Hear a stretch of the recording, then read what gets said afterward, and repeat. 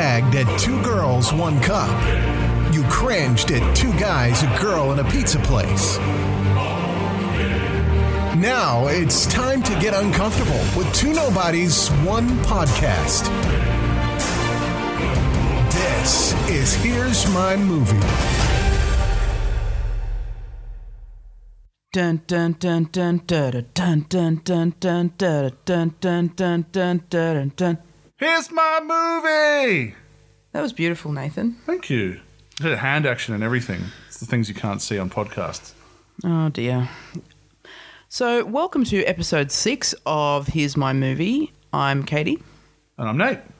And this episode, now we did ask you in episode 5 to relive the horror of this film with us if you hadn't already seen it. I think we even encouraged you to revisit it perhaps, but we are doing Truth or Dare.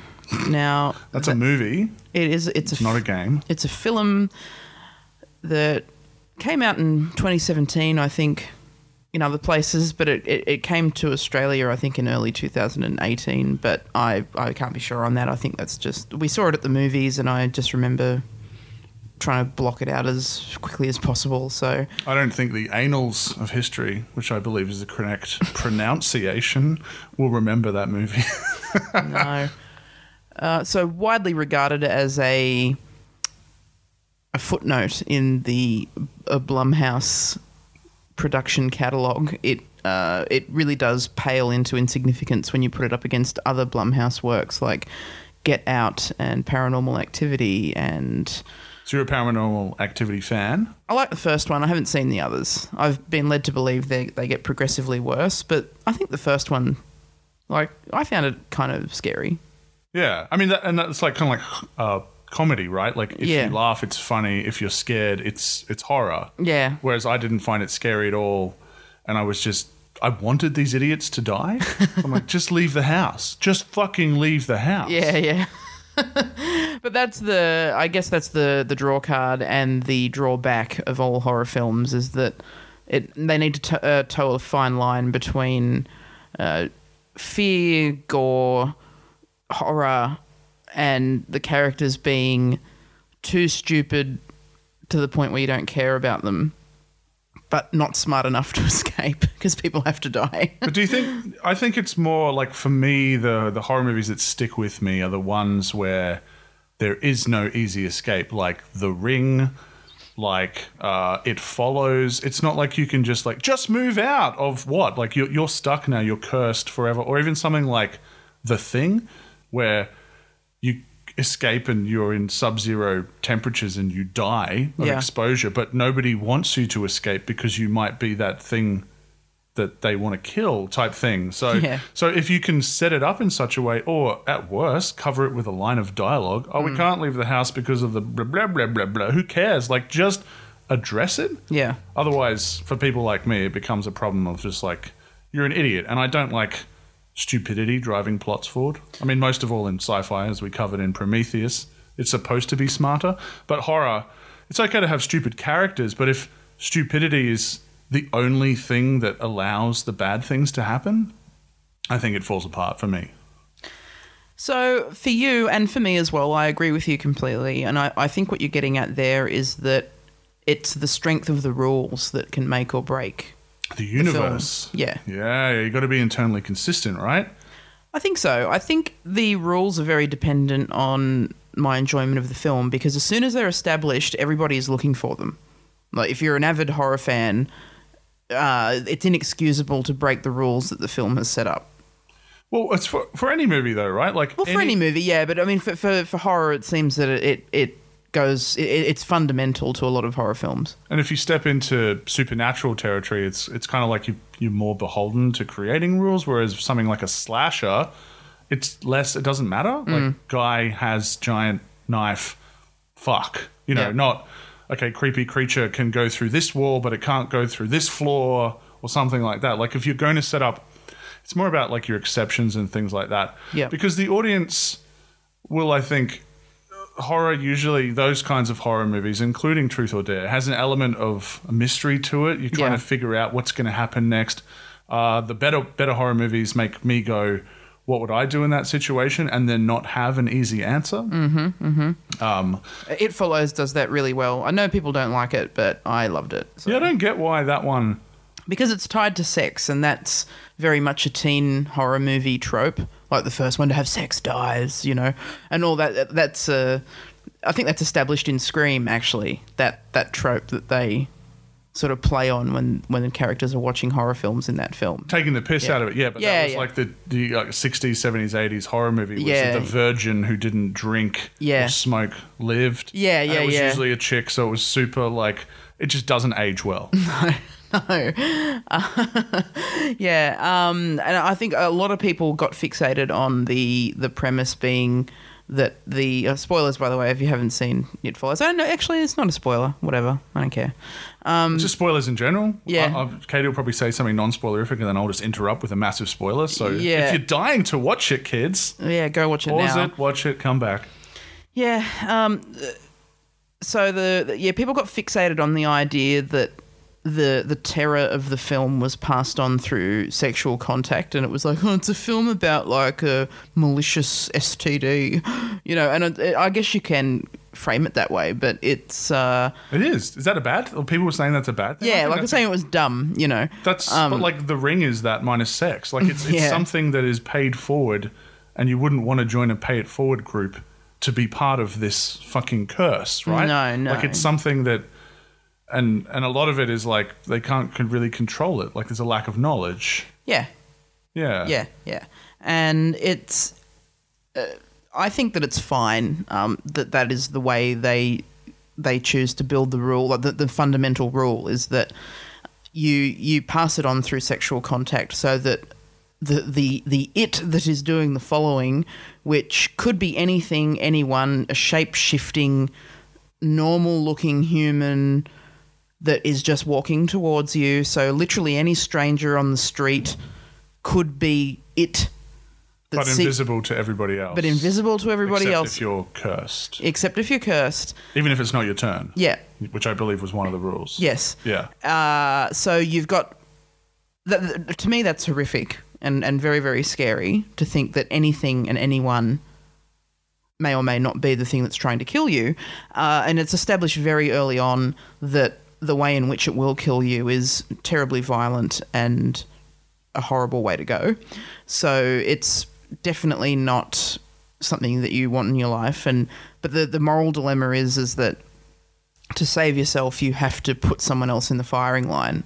And then that moral dilemma becomes their moral dilemma. Now, the other rule that's established is that if that person dies, it comes back to you. Yeah. So all you're doing is buying yourself time. Yeah. And on a long enough timeline. Yeah. And, you know, you could move to Alaska or something, I guess, and it will have to follow you, but it can assumedly catch planes or just walk or whatever, and it may take a while to get to you, but complacency will lead to you perishing. Yeah. Because it will eventually catch up no matter what. And if you pass this thing on sexually and then do it without informing that person, it probably does you no good anyway, because they'll be unawares, something will kill them, and then it just comes back to you anyway. So if they haven't successfully passed it on, and then if they have passed it on, then it just kills them and then kills you. So yeah, I think that's terrifying, and it's a very good concept. But I can understand that people may have found it maybe a little corny, but it worked for me, and I was able to move past that. Yeah, I didn't really get the corniness. Fight me, people. Email us, hit us up on our Facebook page, whatever. Let us know if you were one of those people. But yeah, I don't really understand why people can say, oh, The Ring was terrifying, but It Follows was not.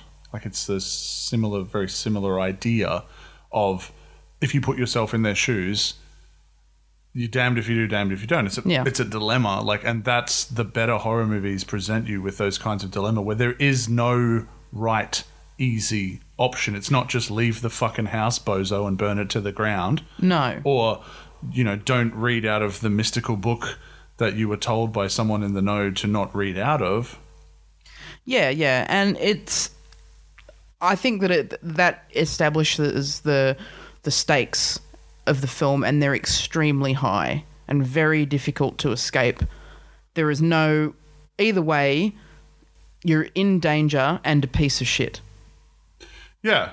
Either it doesn't one matter for the team, and you die, or you try to live as long as possible, but all you're doing is buying the next person time. And it's a fantastically horrific dilemma. Yeah, where it like if you do it to survive, you're an asshole, but it's understandable why you do it, because like I don't think anyone can really judge you too hard for that if you just want to live a little bit longer or see if you can get some space. But I guess this conversation is relevant to our interests because we'll be talking about Truth or Dare and those rules and those conventions are broken, which, rules are made to be broken. Filmmakers break rules all the time. That's fine. But when it's done in a way that is conducive of a complete lack of finesse in the genre, it becomes a problem. So yes, put all that in your pocket, and for when we talk about the feature film Truth or Dare. But we're going to talk about another horror that we witnessed recently, as last week. This week. There you go. Yeah. And what was that horror? It was the live action, quote unquote, remake of Aladdin. And with that, I will put in the official spoiler warning. Warning. This podcast contains spoilers. Press pause and go watch the film before proceeding, if you care. Okay, so Aladdin. Now, I was really pretty excited about seeing this film, but also very apprehensive. Yeah? Yeah. I was mostly just curious to watch a train wreck. Really? So you went in expecting it to be a train wreck? Yeah. Okay. I mean, like, it was unnecessary from when it was announced. Mm-hmm. After seeing it, it was unnecessary. I don't even think, like, we don't need to talk about spoilers or anything. Like, it's pretty much beat for beat the original movie. Yep.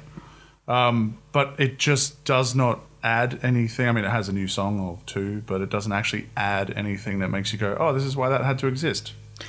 The songs are completely unmemorable as well. So they've given Jasmine a couple of solo numbers, which is great. That's fine. She didn't have much of a look in terms of the singing and musical scores in the 1992 animated original.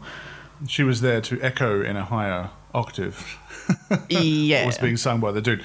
Her character actually fares the best in the adaptation. Yep. I think, because she's less of that damsel in distress. Yes. A little bit more active, a little bit more involved, which is cool. And she's a pretty great actress. I forget her name, unfortunately, but I think she's been in a few things recently that have sort of got the gong. So she was really good in this, actually. But yeah, I've never been so bewildered by a remake because it was. I've seen the original. It was one of the films I had on VHS as a child. So I think I saw it. I've probably seen it literally 40 times, the original.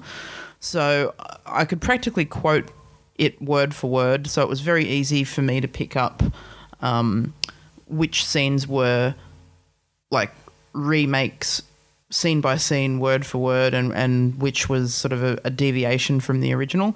And we actually came home and watched the original after seeing the live action. And that's the biggest compliment you can give this movie, is that it makes you want to watch the original old version. one, yeah. But I don't know that that's much of a compliment for the remake. And for me, I try and be wary of like nostalgia, which I still classify as a mental illness. But it's nothing to do with nostalgia. It's just simply a bad take on the film, and I don't think like the way that animated features go these days. You've got adults that are willingly invested in animation as much as children. Yeah. Disney doesn't just market to kids like they used to. It's, family films, adults, everybody. I know just as many adults that love Frozen as I do children that or they drive their parents crazy singing Let It Go or whatever. But there are so many adults that are into the animations that are put out by Disney, by Pixar, et cetera, et cetera. So, yeah, like there's a lot of people going here to either relive their childhood, to just see it because, oh my God, it's the next Disney thing. And Beauty and the Beast cracked $1 billion or something ridiculous. So did Alice in Wonderland. Yeah. The first one, the second one bombed hard. Yeah, right. So they can work well. I haven't actually seen Beauty and the Beast, but all right. Apparently it's... I haven't seen the original, so... Oh, really? Yeah. Okay. Yeah. See, I got chastised hard because I've never seen The Little Mermaid. I have, but I don't remember much about except Under the Sea. That's about the only thing I remember about it. I know that because of like just pop culture in general, but look, I was too busy watching Aladdin 40 times, so like leave me alone. So I've only seen Aladdin like 3 or 4 times, including the animated one. Yeah. Including the time that we watched it after the live action remake. Mm-hmm. And I've always liked it, but most of those animated movies, I don't think I really ever watched them more than once. Like the ones that we were kind of allowed to watch and whatnot was just, you watch them once, like Lion King even. I've seen it a couple of times, and then I had a resurgence in high school because my mates and I were into singing. Yeah, right. So it just was like, we all loved The Lion King as kids, and it's like, well, let's watch it again, and just learning the songs and like just singing them at each other. Sounds really weird, but that's what we did. Don't judge us. But that was the only one that I really kind of got addicted to, because I feel like the songs, pretty much all of them were spectacular. Yeah. And you fast forward to these days, and I find that even something like Frozen, I remember one song from that. Yeah. You know, Moana, one song from that. It's not a bad thing, but Lion King, I remember every song off by heart. Like, I am fucking pissed that the sidebar, how do you call the Lion King remake live action when it's going to be all fucking animals? There's no humans. All the animals are going to be CG. Yeah. So anyways, whatever you call that remake, they're cutting out Be Prepared, which was Scar, the villain's big song in The Lion King, for those unaware.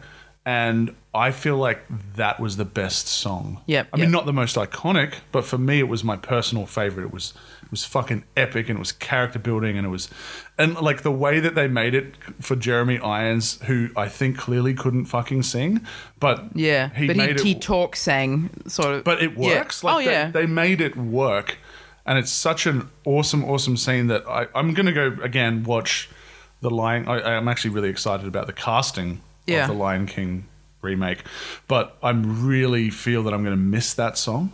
Oh yeah, and it's one of the better ones, and you're right. Like it's characterization, in 2 minutes that tells you so much, and he becomes a malevolent, fearsome character, much in the way that Jafar is in the original. But now, he's deliciously evil. Right? Oh, like yeah. In the original, like he's the kind of evil you can get behind. You enjoy him, even though you want him to lose. Yeah. So the remake is completely flat all around, in my opinion. And I talked about adults loving animation and the music in a lot of the new musical animations and stuff that are coming out. And like I still get a little bit, as annoying as the song was for a moment there when it was just being played and played and played and played, I still get a bit teary if I hear Let It Go. And it's a beautiful song. Yeah, and if you hear the Broadway production that's currently, I think it's started or about to start, the humans doing that just knock it out of the park, and it's just this magical, awe-inspiring piece of music. Because it's one of those musical songs of like a decade or maybe even a generation. Oh, yeah. It's that one that the kids who were, our age when we were watching Aladdin and Lion King and stuff are going to watch this and go, that's the one that sticks with them for the rest of their lives. Yeah, and I think if Aladdin wasn't made in 1992 with Robin Williams and et al. This I still don't think it would quite get there. I've like the Prince Ali Ababwa song that is sort of like the centerpiece for that film in terms of like that's their money shot. There's so much happening in those scenes. There's so much vibrance. Yeah. There's so much color, and there is in the animation too. But I mean, that's obviously far easier when someone's, you've got talented. Do whatever you imagine. Yeah, right? yeah, talented artists can literally draw whatever you like, and it can happen with and it ease. Basically, costs the same as if they did it a different way. If they drew it a different way. Yeah. So you've got the live action version of that. I have never seen such a flat, like emotionless nothing for 3-4 minutes there. The like Will Smith's phoning the whole thing in. I mean, for me, as soon as the genie arrived on the scene, it was as welcome as a fart in an elevator. Like it was. Wait, is that very welcome? That's my take on farts in elevators. My farts in elevators. He does, I guess, the best he can, because if there is scene-by-scene differences, they mainly involve Will Smith. He's clearly not trying to emulate Robin Williams. Isn't he, though? You don't reckon? I found his performance was stuck between emulation, even if it's simple things like that song you mentioned, where he transforms into that chick and he's like... Oh, yeah. When they emulated stuff like that, and I was nowhere near as familiar with the source material in terms of beat for beat as you were, and I just remembered that, and I mean, you probably remember my face. I was just cringing my face off. Yeah. And it was just, there is no energy, and I don't think we will ever have energy again like Robin Williams' energy. No. The guy is, what was that Looney Tunes character, the Tasmanian devil. Yeah. Spinning. Like, there's just get out of his way, let him do his thing. Yeah. You've heard talks about, people, directors who got to inherit Robert Downey Jr.'s Iron Man were kind of briefed in advance. Not about like him being difficult, but him being like, he will take a script as advisement and he'll do his own thing. Yep.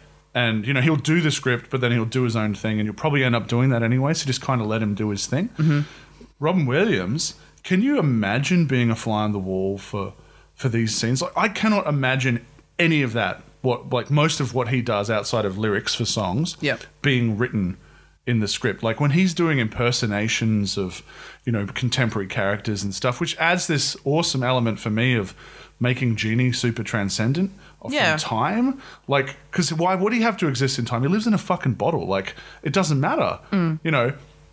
That energy is impossible to recreate. So much like the guy who plays Jafar in the remake plays him straight, which I don't agree with, by the way. He plays him straight and tries to be menacing, and he's really not. He's out of place. It's not that kind of movie. It's not. And he's just kind of shitty. Like, he's not particularly evil. He's just there. He's just, former criminal turned advisor to the Sultan, who is of the mindset that he'll get everyone before they get him. There is nothing fucking new about that kind of characterization, and he plays it as flat as it can be played. And because they've relegated Iago to being a parrot, which... Oh, that was... Like an actual parrot, not a character. And Iago's lines in the remake are... Watch out! Yeah, he's a parrot. Like, he repeats shit that he's heard. He doesn't have his own fucking conversations and his own thoughts. My favourite Jafar scenes in Aladdin are him and Iago. Yeah, having arguments, and Iago like an old having... married couple, right? Yeah, and Iago has strong opinions and criticism and tells him when he's stuffing up and being an idiot, and Jafar calls Iago, stupid or bird brain, blah, blah, blah, all the time. Things like that. And the only time that Iago acts like a parrot in the original is when he's hiding the fact that he can talk. Yeah. Where, like, he's playing dumb. He'll be saying something and then he'll be like, to the Sultan. Yeah, to throw off the idea that he's sentient. Sentient and intelligent. Oh, he is. He's an actual character. He's not a parrot. Yeah. He is like a Disney character, Lion King. He talks. He's a human. So they completely stripped that out. He is literally just a talking parrot in the live action. He's also a surveillance drone, which it was just as soon as that dropped for me, it was so hard to get past. Like, the only things he contributes outside of parrot lines, which is just you could cut the shit out of those and it still would work, is that he's just spying. Mm-hmm. But what's wrong with that is that if he's not a character who can talk, then what exactly is he reporting back to Jafar? And this is that might sound stupid for the point I'm about to make because he literally what he reports back is like one or two words, and then Jafar just magically knows exactly what's going on. Like he'll be like, the chosen one, diamond in the rough, oh, where is he? And then he looks out like some Skippy shit. Yeah, what's that, Iago? Yeah. Aladdin, the beggar from the street, is now risen as a prince, and he's got a genie with him, and we can steal that genie from him. No, I'm just saying I want a cracker. Yeah. Like, and he just like says all this, and then he looks out the window and he's like, yes, the man who will get me the lamp. And like, fuck off. But the problem that I have, so stupid, right, is that why ground anything in this fucking story that's about a magical creature that grants wishes that lives in a bottle. An all-powerful being that can do quite literally anything but about two things. And Abu has been mostly untouched, right? Like, Abu never spoke. Abu's still this little smart-ass, greedy little personality up the wazoo. Yep. But, like, that's because he's faithfully translated. And so when when Iago's there and you're just waiting for Iago to have these awesome lines and kind of cringing because you can't imagine anyone outside of the original actor. Sorry, I forget your name. He's very iconic in his voice and his look, but you can't imagine anyone else. But like, not. Oh, do you mean Iago? Yeah, that's Gilbert Gottfried. But how good is he? He's amazing, and that's how he actually speaks. I know he's not putting on a voice. That's just him. That's divine casting. Oh yeah, and he's a very experienced comedian as well. Like he's funny in the animated. Yeah, and his timing's great, and obviously because he's very experienced and beloved in the comedy world, but like super annoying voice and known for his super annoying voice, but he totally owns it. Yeah, and he's perfect as Iago. Yeah. Can't imagine anyone else doing that. Yes, I just can't understand why. Like one of the most vibrant and I guess one of the flavor layers of the cake that is the original Aladdin is Iago, and they just thought it was all too fucking hard. Like they only needed a voice actor. I mean, shouldn't that have been like? Couldn't they put Jack Black there or someone? You know what I mean? Yeah, like someone who does have that riffing off the cuff kind of ability to do that and do a few voices and be a bit of a smart aleck. Yeah. Like it. It didn't seem all that hard to me to replicate that character as he should have been. What it adds is not essential to, defining its existence. Yeah. And this is the problem. And the biggest problem was always going to be Genie. And rewatching the animated version, I realized that Genie wasn't in it as much as I remembered. I always thought that Genie was there the whole fucking time, and he's kind of like weaves in and out of the story. But his presence, weird comparison, but like Hannibal Lecter, that guy's only in it for Anthony Hopkins is only in it for 16 minutes, I think. And I know that tidbit because he won an Oscar, and there was some story about actors who've won Oscars for the least amount of screen time, and he was one of the ones that was up there. I think. Yeah. I've heard that. Probably beaten only by Alec Baldwin for Glengarry Glen Ross. Yeah, right. Where he just comes in to have that admittedly amazing motivational speech to the sales team. And that's it. That's his only bit. And it's this one scene, and it's it's 5 minutes, but nails it. It's fucking awesome. Deserved it. But he's like in it for 5 minutes. And so Genie feels like he's in it a bit more, Will Smith's Genie. And I think that Will Smith is a very talented actor. I mean, he's amazing, yeah. His most recent movies have not been super reflective of that. Yeah. But there are definitely little emotional beats in Aladdin, the remake that he nails. Like towards the end, when the exact same thing happens at the end with, the Aladdin, setting him free. Yeah. The way that he plays that Yeah.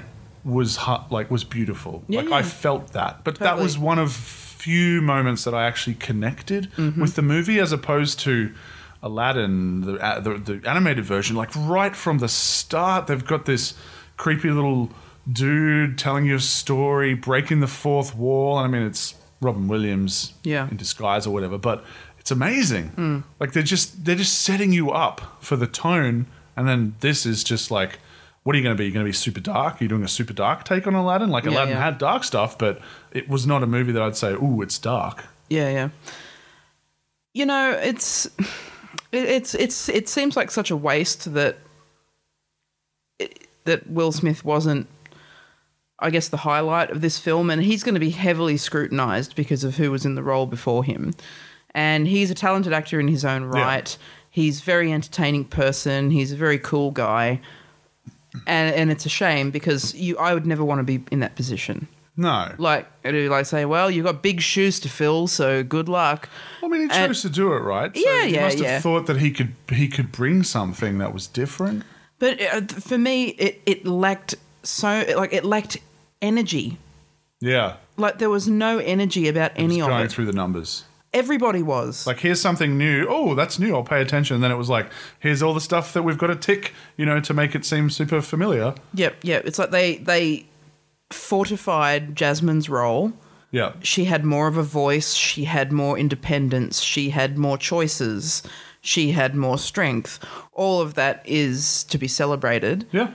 But I still think that she doesn't rise above the lackluster, languid performance of everybody else. I think it all just is just a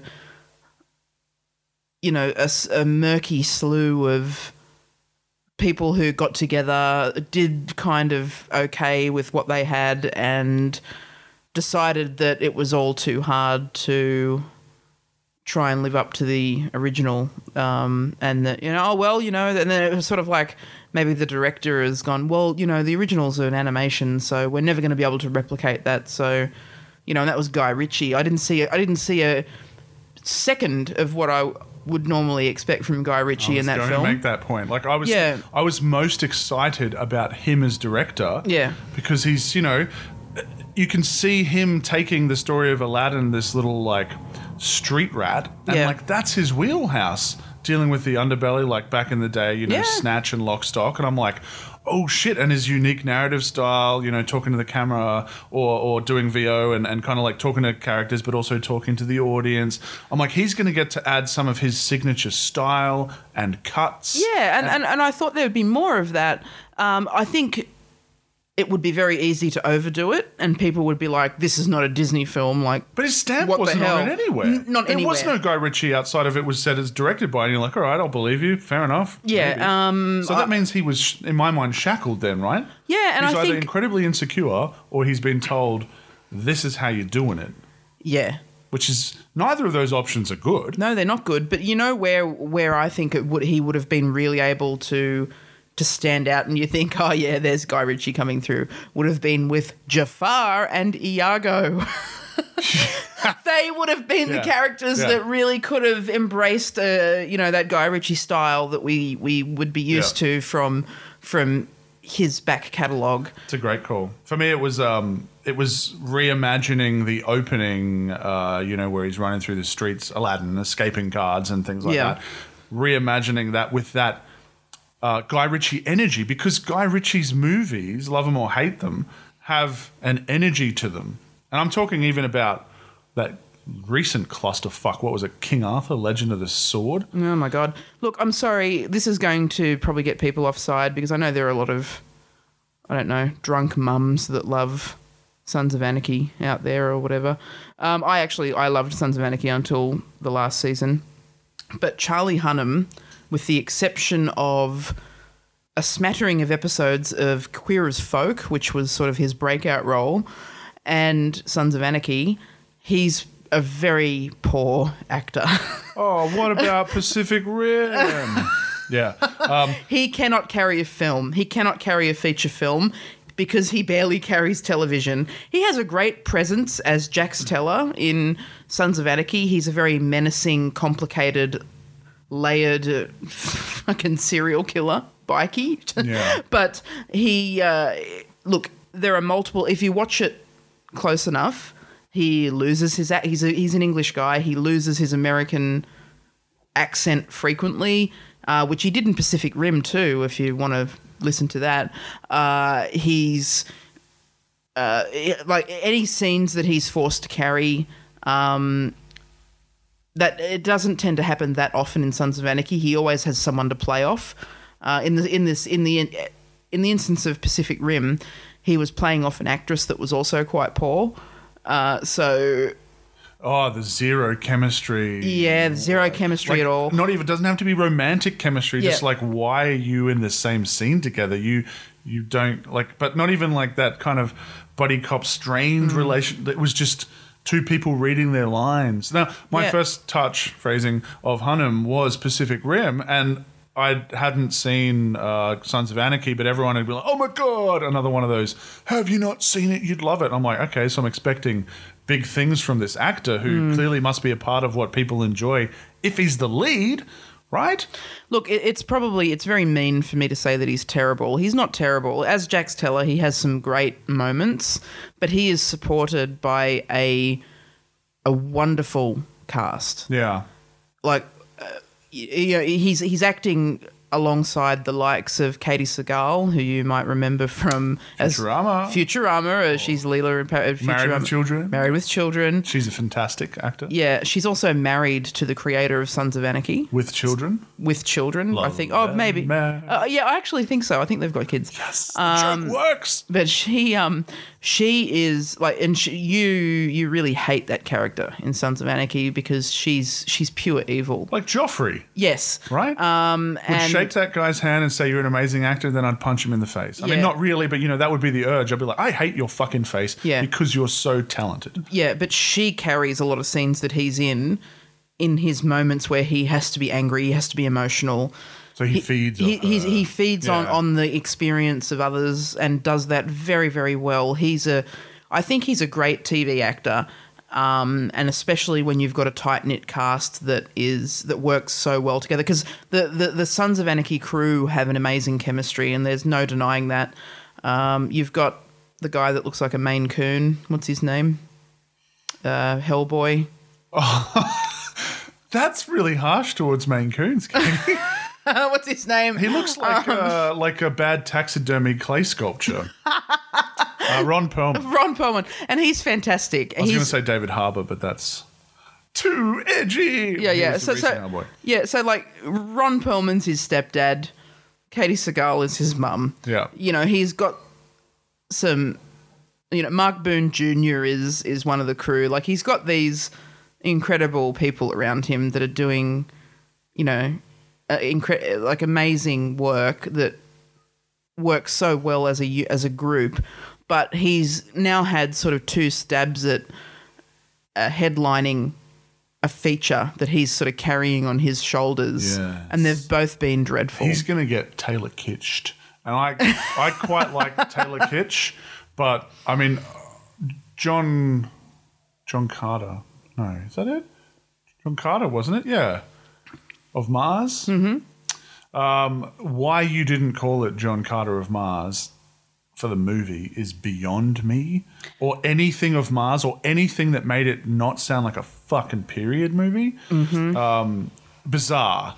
It's like even Pacific Rim. My biggest criticism of that movie, and I'm sure there are many criticisms, is the fucking title. It doesn't mean anything. Nothing about the two words Pacific Rim screams monsters fighting fucking robots. Yeah. Like, call it monsters fighting fucking robots. Yeah. Or something that gives you that sense of scale, because you're not going to watch it for the performances. It's like a Transformers movie. You're going to see it for the big CG fights, and they delivered. Yeah. And, like, I'm all about monsters and robots. Like, I'm not above watching a mindless action film with big lizards and metal things fighting it out. Like, awesome, Like, I think that's amazing. But if you look at Pacific Rim, there's an Act 2 that just sloshes around doing fuck all, and that represents like almost an hour of the film if you break it down, and it's really hard to bring an audience back from that. And I just think it is so unmemorable. Yeah, in so many ways, the fight scenes. Except for the fight scenes, but they're not up to Charlie Hunnam and co. Like, for me, in a feature film, he is the equivalent of granola. It's like Is that a good thing? For that is what I would choose if I had literally nothing else, and that includes like waiting for a dog to fart. Oh, like, in an elevator. In an elevator. Call back. Yeah, that's really, yeah, that's not even funny. But anyway, on my part, you're funny, you're great. Whatever. She would have laughed if it was funny. No, but it's yeah, I don't think he can carry the films that he's in at that level, and Guy Ritchie didn't get the best out of him. I think if anybody could, he probably could have for a film that, you know, and King Arthur's a pretty well-known story, like, and to Guy Ritchie it up would have been an interesting take, but I didn't really see much of him in that those either. Guy Ritchie bits are the best. They are, yeah. When it's energized, when it's being that kind of like his signature style of cutting things together, when the soundtrack, which is fucking amazing, is on point, and it basically is just dudes going and punches and fists and stuff. Like, it's super like primal, I guess you'd say. Yeah, you're like, yeah, this is great, and then there's just this whole other like, don't forget to be Lord of the Rings guy, that you can just see in every scene that has no bit of Guy Ritchie's. No, and it's really cheap looking CG in a lot of ways as well. Like if you can't go full CG for a fantasy movie, you've really got to rely on your story and your characters. But it's interesting that you mentioned that whole Sons of Anarchy thing, and that he is able to lift with an ensemble around him. He is definitely like he wouldn't. I do trust the a lot of the decisions made by the experts in the industry. You know, like I can't replace them, obviously. So he gets as far as he does for a reason, and that is that he does lift when there are experienced, talented people. Oh, I've seen him without a shirt. He definitely lifts. Yeah. Bruh. What I was going to say, though, is that doesn't always work. My go-to example forever is Orlando Bloom. I quite like Orlando Bloom as an actor. I think he's a fantastic supporting actor. Go look at Lord of the Rings. Go look at Pirates of the Caribbean. Go look at what I remember of Ned Kelly. But he is not a lead. No. And when you put him in Kingdom of Heaven, Ridley Scott, as a lead, and I'm just thinking, where's my boy Colin Farrell at this time instead? I think that's on our list, isn't it? It is. Kingdom of Heaven, yeah. But it's such, like, you've got, you know, Liam Neeson around him, you've got Michael Sheen, I want to say briefly, you've got this amazingly talented cast of actors flexing. You've got fucking Edward Norton, who these days is notorious for being impossible to work with, acting behind a mask the entire movie. So no ego. Like, he wants to work with Ridley Scott. He wants to do this character, and he fucking nails it. Yeah. You've got Eva Green. So you have this, everything around him is amazing. And he, for me, is the only weak link. And he does his best, and it sounds super condescending. I'm so sorry, Orlando. But I just feel like he's not at that level where he can carry the movie and the emotional weight of it. Yeah. And when you watch the director's cut, which we will, you'll see that there was a story that wasn't even in the theatrical version. And it has depth and it has nuance, and it's not your average sort of, let's go make a Crusades movie or, you know, swords and sandals sort of thing. It's not even like Gladiator. It's like this deeper, darker level, less crowd friendly, but my God, ripe for just tearing open and just appreciating the layers. Yeah. And then you got Orlando. And I've watched it so many times trying to get past it. And I'm like, oh man, there's so much to love about this movie. And then I'm just like, there's times when Orlando's like, you did well. And then there's other times where I'm like, you can't do a speech to save your life, man. Yeah. and you're telling me like the plot dictates that you have inspired people. I'm not inspired. Like, No. and I'm a sucker for the Gladiator speeches, the Braveheart speeches, Yeah. for the Lord of the Rings, for a speech that it doesn't even, like, if you read it on paper, it doesn't even have to look that amazing. It kind of, they all end up being a little bit cliche. Yeah. But the execution makes it. Yeah, totally. So I wonder if then, on that logic, if Hunnam had been surrounded by an amazingly talented cast, and like there were, you know, a couple, Pacific Rim, Idris Elba, Charlie Day doing his best to be the C-3PO comic relief with his R2-D2 friend whose name eludes me. Sorry, Mr. Actor, you're one of those that guys for me. But I wonder if that would have made him lift, or whether it was just like you said, like maybe there are certain actors who are just a better fit for TV. Yeah. I mean, it's one of those situations where, you know, like most things, people have their strengths, and I don't think there's that many that really nail both, like that nail television and nail features. I mean, the one that comes to mind is Tim Curry. He was often he was a recurring guest on shows like Roseanne, and it seems really weird when because he was like, he'd already made his name in films like Rocky Horror Picture Show and It, Yeah. and then was a recurring character on Roseanne. And the sequel, It Follows.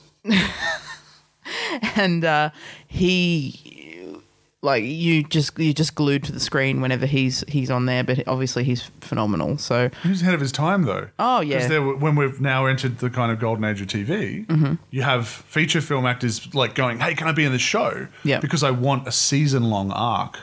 yeah, At the very least, or two, whatever it is, you know, or a few episodes even. I want 3 hours to work with instead of, you know, my half-hour cut of a 2-hour movie. Yeah, and I think even like just mentioning Eva Green. I mean, our next episode we'll be talking about Eva Green because it's a James Bond episode for episode 007.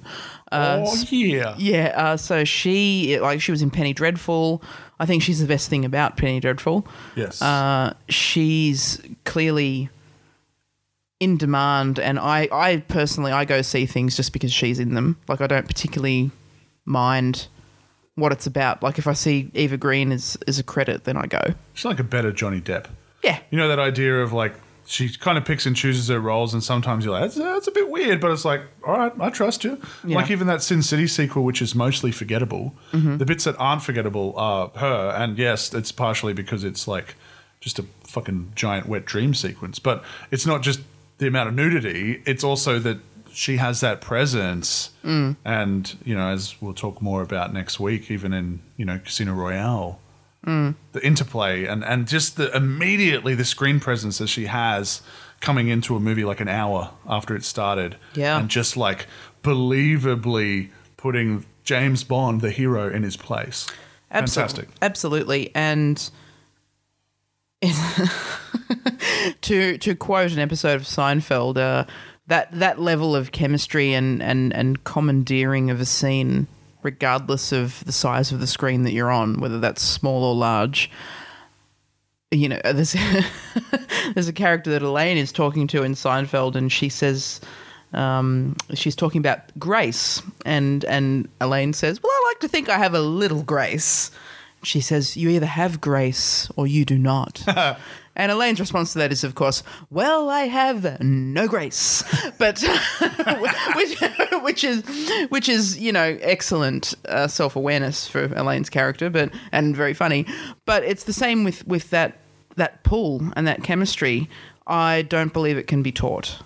I think that is just something that some actors embody that others don't, and usually the ones that don't have a pathway in certain things and usually stick to it and are very successful.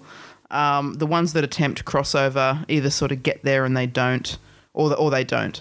I'm not sure what's going to happen with Charlie Hunnam. I would say that I don't believe I'm the only one that is underwhelmed by his big screen performances. So I don't think he. I mean, I could be wrong, but I can't imagine that he's going to be a leading man for the next 30 years, like a Harrison Ford or a, you know, those kinds of people. I would Morgan say Freeman. he can, you know, wait for Quentin Tarantino to notice him and give his career a kick in the ass, like, you know, a la John Travolta. John Travolta. Yeah. But the catch with that is that Quentin's 9th movie is coming out soon, and he keeps saying he's only making 10. So what for his whole career? Yeah, and then he's done.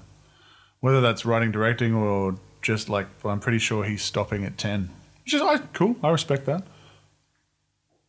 He got into trouble recently. Did he? Yeah. What did he do? So Once Upon a Time in Hollywood is coming out soon. I'm really excited about that, by the way. And he was on a panel with Leonardo DiCaprio, Brad Pitt, and Margot Robbie, who plays Sharon Tate. Yes. Now, Sharon Tate didn't have long with us in the world before she had one of the most horrific deaths that I can think of at the hands of Charlie Manson's followers. Right. So she had a screen presence that she would have been, you know, your like a sort of an Anna Kendrick kind of type. Like she was an up and coming it girl. Yeah. And she didn't have that much. She was engaged, I think, to Roman Polanski. Oh, fuck. Who was actually away from the house that night, and there's a horror story in and of itself. Yeah, he was actually somewhere else that night and came home to his wife murdered and their child cut out of her stomach and murdered. So, spoilers for the movie, I guess. Well, you know, Tarantino does love his violence. Yeah. So, but. The panel they were facing a bunch of journalists, and a journalist made a point which, you know, it'd be interesting to hear an answer from him on this, I guess. But she just sort of said, "How do you like? What was your reasoning behind the Sharon Tate character barely saying a word? Like she acts in scenes without saying much at all." Is that was that a conscious choice? Was it, you know, and I think she was sort of hinting at maybe a feminist angle, you could call it. And he scowled immediately and said, "I reject your hypothesis." Oh. And that was all he had to say about it. And then Margot Robbie the air was dead and silent for about 4 seconds before Margot Robbie broke the tension and sort of jumped in and said, "Well, that was a conscious choice, and, you know, I really enjoyed working with that because, you know, it became a responsibility for me to act without words, and that's a challenge for an actor, and I embraced it. And, you know, clearly she sort of was saving the day on that. And, you know, it is probably a question that's a little unfair, I guess. But it would have been interesting to hear what he said. He's tried to read between the lines, though. Yeah. I mean, he could have very simply said, what do you mean by that? Mm-hmm. Where are you coming from? Please clarify the angle. No, he's assumed where she's coming from and shut it down. Which may have been correct. Yeah. Yeah, it's not a good look, but not that he cares about good looks, does he? I mean, he's the guy who was strangling Uma Thurman, and like the story kind of makes sense.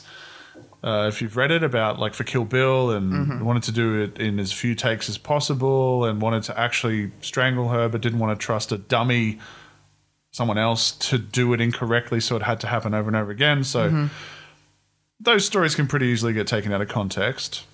Well, they can, but it also doesn't help. No, it doesn't at all. And I know that he's copped some shit over the Me Too movement and stuff like that, where he could have stepped in and said things and didn't. Or he also pushed her to do a driving stunt that she didn't feel comfortable doing, and she ended up traumatized and all the rest of it. I don't think he was very open to hearing about that at the time or something like that. So yeah, and look, I'm led to believe he's a fairly complicated and difficult person, but I don't think he's a misogynist or anything like that. Like, I think that's a long bow to draw, in my opinion. No, I mean, like, I could understand, like, I feel like in the past, especially before the Me Too movement, that he was probably getting in trouble more for his adoration or his overuse of the N-word. Adoration was the wrong word. But, like, he is not at all afraid to use the N-word. No. Anything, even when he's cameoing and stuff like that. And, like, it does add that kind of grounded angle. Yeah. But, like, it's one of those things where, like, I mean, it doesn't upset me. It makes the world more believable, but I'm white. So if someone does get upset by it who's a person of color, then I'm not going to be like, actually, no. Don't get offended. And, I mean, I'd have to go back and double check, but I would hope that it's used in a way that makes his character revolting. Like, he shouldn't be celebrated for those... He always... For that dialogue. Like, oh, yeah, well, how brave. Like, he made the decision for a white character to say the N-word. I mean, if they do say things like that, because there are terrible people who use that as part of their vernacular to mean the racist version of, like, you know, a white person saying it as opposed to a black person saying it, where they've reclaimed the word. So I would hope that it's used to like signal revulsion for a character's behavior more than it is to say, oh, look at me, I'm edgy. I think he just goes more for grounded. I mean, again, I don't know the guy, but like my take is always like he's trying to make his world believable, and like as much as, you know, people, creators tiptoe around it these days and deal with it, you know, or think about it at the very least with appropriate sensitivity. There are words that in everyday usage are considered to be repulsive nowadays that people still use very casually. He does generally create three-dimensional characters, and he's usually dealing with bad people. Like, there aren't really any obvious amazingly benevolent characters in his movies. They're all kind of killers or drug addicts or, you know, ex-assassins, or they're married to gangsters. Like, nobody is entering the race like purely innocent. Yeah. So he's kind of dealing with that idea of like everyone's kind of a shitbag and what kind of, how can I make the audience root for these people? Like, I mean, the best example is what Hans Lander, I think his character's name is, Christoph Waltz from Inglourious Bastards. I mean, there's no denying that guy is a fucking piece of shit, but my God, are you not glued to everything he is saying because of the performance, but also because of how it's been written and assumedly directed. That guy is perfect. There was chatter in the lead up to that Leonardo DiCaprio, because Tarantino's wanted to work with him for the longest time and Leo's wanted to work with Tarantino, was supposed to be in that role, and Leo apparently, I think off the top of my head, speaks French, but he wanted someone who spoke fluent French, Italian and German and English. Okay. So like already that's like, you have restricted the acting pool. I mean, you can teach those people, but I think he wanted that kind of organic stuff, and it was really the 11th hour that they found this perfect. Like, you cannot imagine anybody else play. Leo is an immensely talented actor who deserved an Oscar before he eventually got one of those, you know, you've been at it for long enough, kiddo. Like, here's your... You know, and I think that really, like, one of the most fantastic films that nobody seems to really talk about anymore is The Aviator, and I thought that he really deserved it for that. And haven't seen it. Didn't get it. Oh, dude, we've got to watch that. What about Wolf of Wall Street? Yeah, that was great too, yeah. He is in a very fortunate position where he's able to pick roles that he is attracted to, because he's bankable, so he's using that status correctly, I would say. And he chooses roles that are very, you know, interesting and three-dimensional. Yeah. And that he can explore. And that goes way back. I mean, he probably didn't have the choices back in the day with, like, What's Eating Gilbert Grape, but he was fantastic in that. Yeah. But think about, like, Romeo and Juliet. He was perfect. Yeah. Perfect in that. Totally. And he was, what, his teenager, I'm pretty sure, maybe 20 or something like that. Early 20s, if that. I'm not a big fan of Titanic, but it's like a similar thing. You can see that he's attracted to a certain type of character. And then you go to things like Blood Diamond, which I love him in, and then The Departed, which is... Catch Me If You Can. And which I haven't seen as well. Oh, come on. I know. I told you, I've got big gaps in my viewing. All right. I've got to add those to the list when we finish. But, like, only if we can do... Here's my movie on them. Otherwise, we can just watch them. I'll flag them as potentials. All right. I'm going to write them down. Catch Me If You Can. What was the other one that I forgot? The Aviator. and The Aviator. That's right. People, you get to listen to me buying time and making notes. Get wrecked. Okay, so should we move on to the feature piece? No, let's never talk about it. I'm not having fun talking about everything else. Apologies, crew. We're an hour into the podcast, and Far be it from us. We haven't yet delved into the wondrous cave that is Truth or Dare. Well, let's. This is where I want to start. How many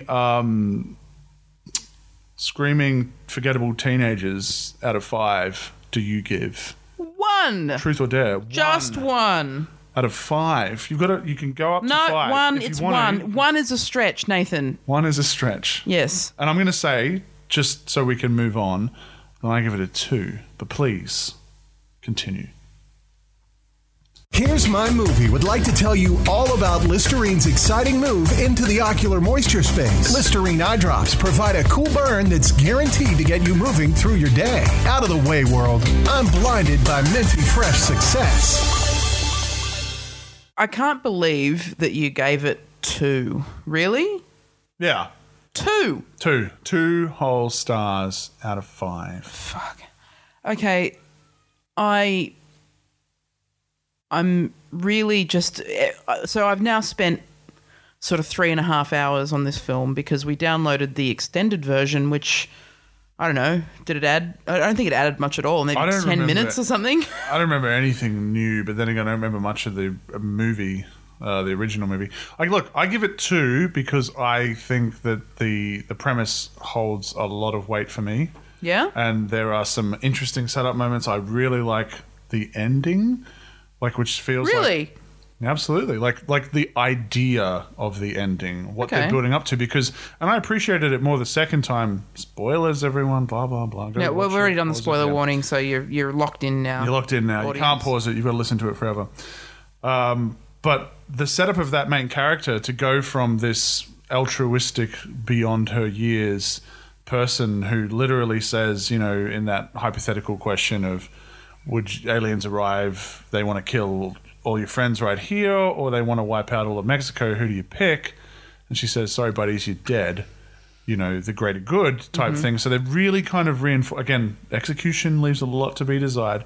But her arc plotted is quite interesting to me because she goes from that altruistic, I'm volunteering, I can't make it to spring break type thing, to literally I am going to unleash this shit on the world. Yeah.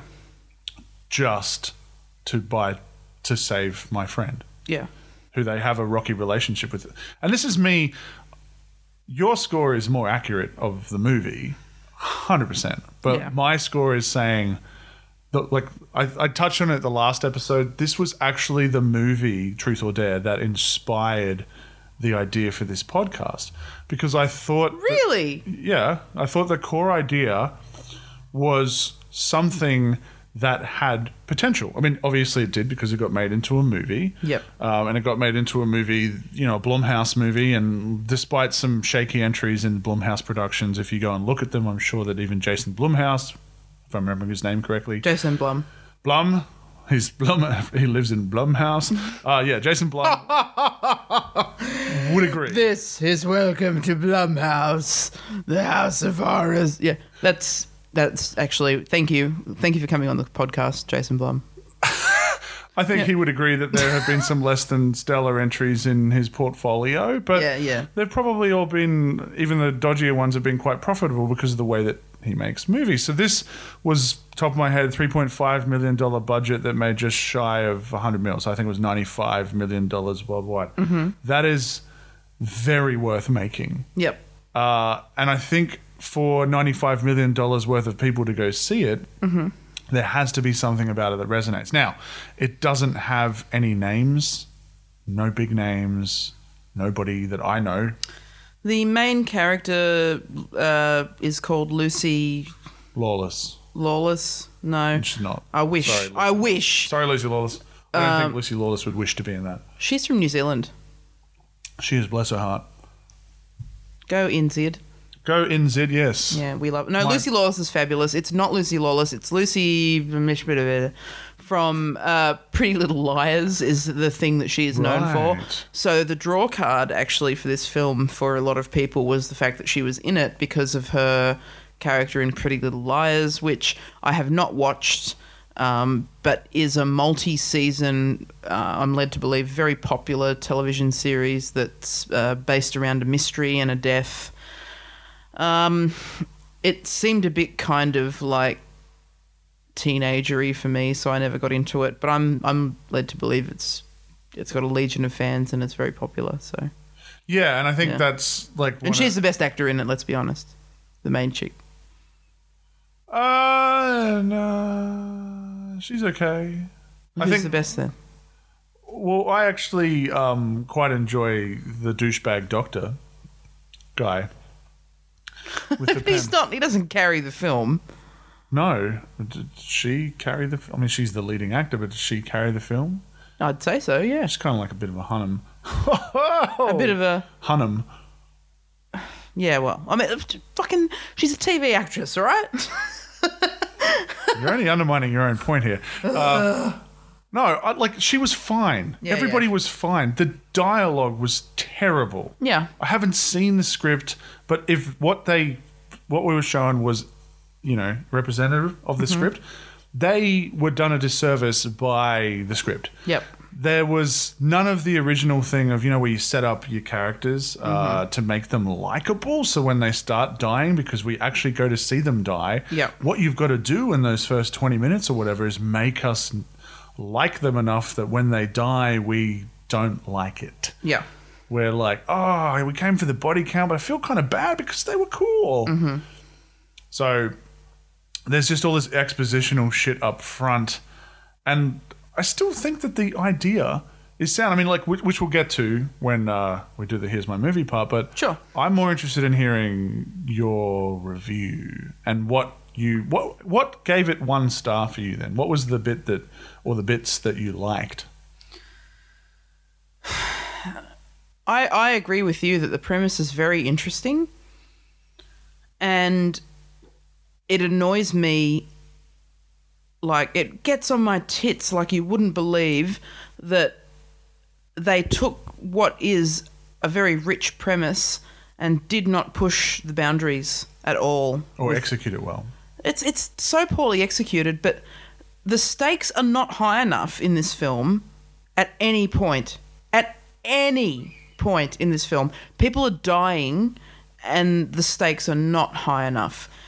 For me, that fundamentally does not make sense in this film. It descends into this stupid, completely mind-numbing soap opera of storylines between characters. I don't give a fuck about who's cheating on who in a late teen, early 20s relationship. You know what? You're probably not going to marry that person. Just fucking move on with your life. Don't go on holidays to Mexico with them and find somebody else. Problem solved. But it's made out to be this. It's basically if you get 5 or 6 characters out of Neighbours and have them parrot their shitty half-hour soap opera storyline or about the problem that's facing them at the time that needs to be solved, which is usually some sort of benign human issue like my boyfriend is cheating on me, my girlfriend is an asshole, my dad died, which is sad, of course. And a real issue. All of those things are real issues. Like, I have been sad at breakups in the past. I have empathised with many people who have lost a parent. I have lost people close to me. Like, that, it's not diminishing the fact that that happens in reality and that is very real. But this is like we're talking about a horror film.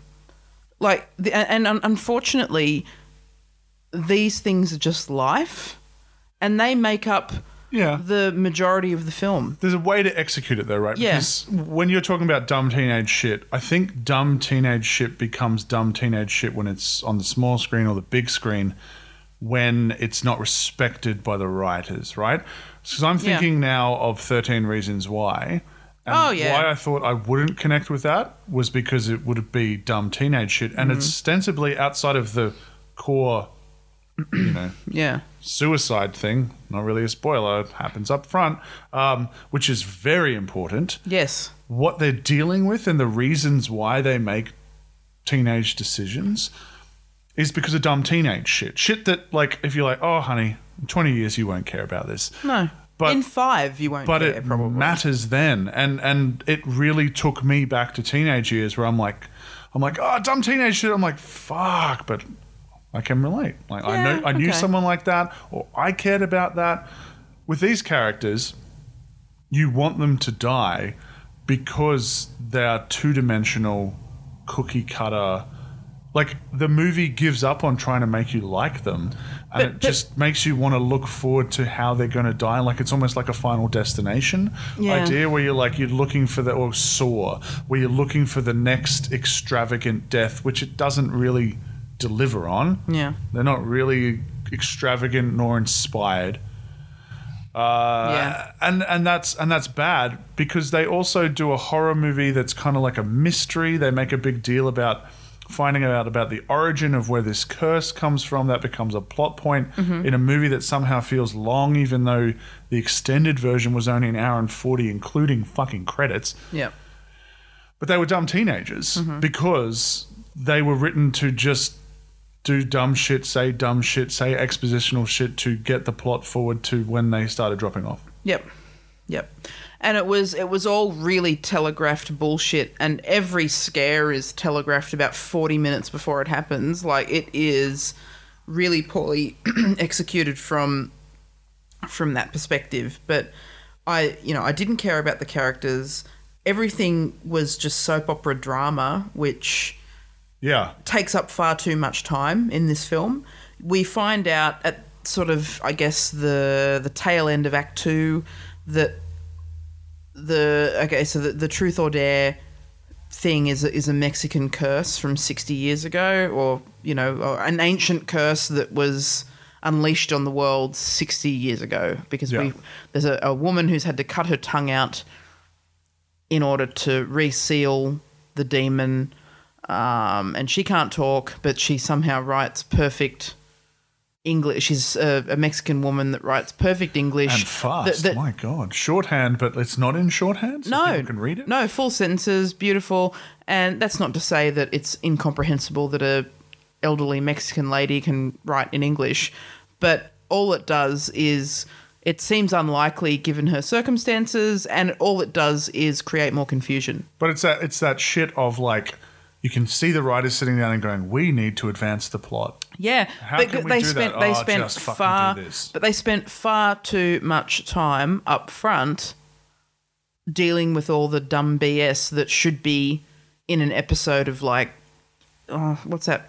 There was, like, lots of crappy teen shows around when I was in high school, like the OC or One Tree Hill or some shit. Dawson's Creek. Like, it feels like an extended episode of the OC that happens to have, like, a Mexican curse element to it, which I will come Halloween special. which I will come back to, because there's a period of time in horror cinema where the Mexican curse angle has been used a lot, and Right. I'm just so fucking tired of it. But the Truth or Dare version of a malevolent Mexican curse is by far the worst execution.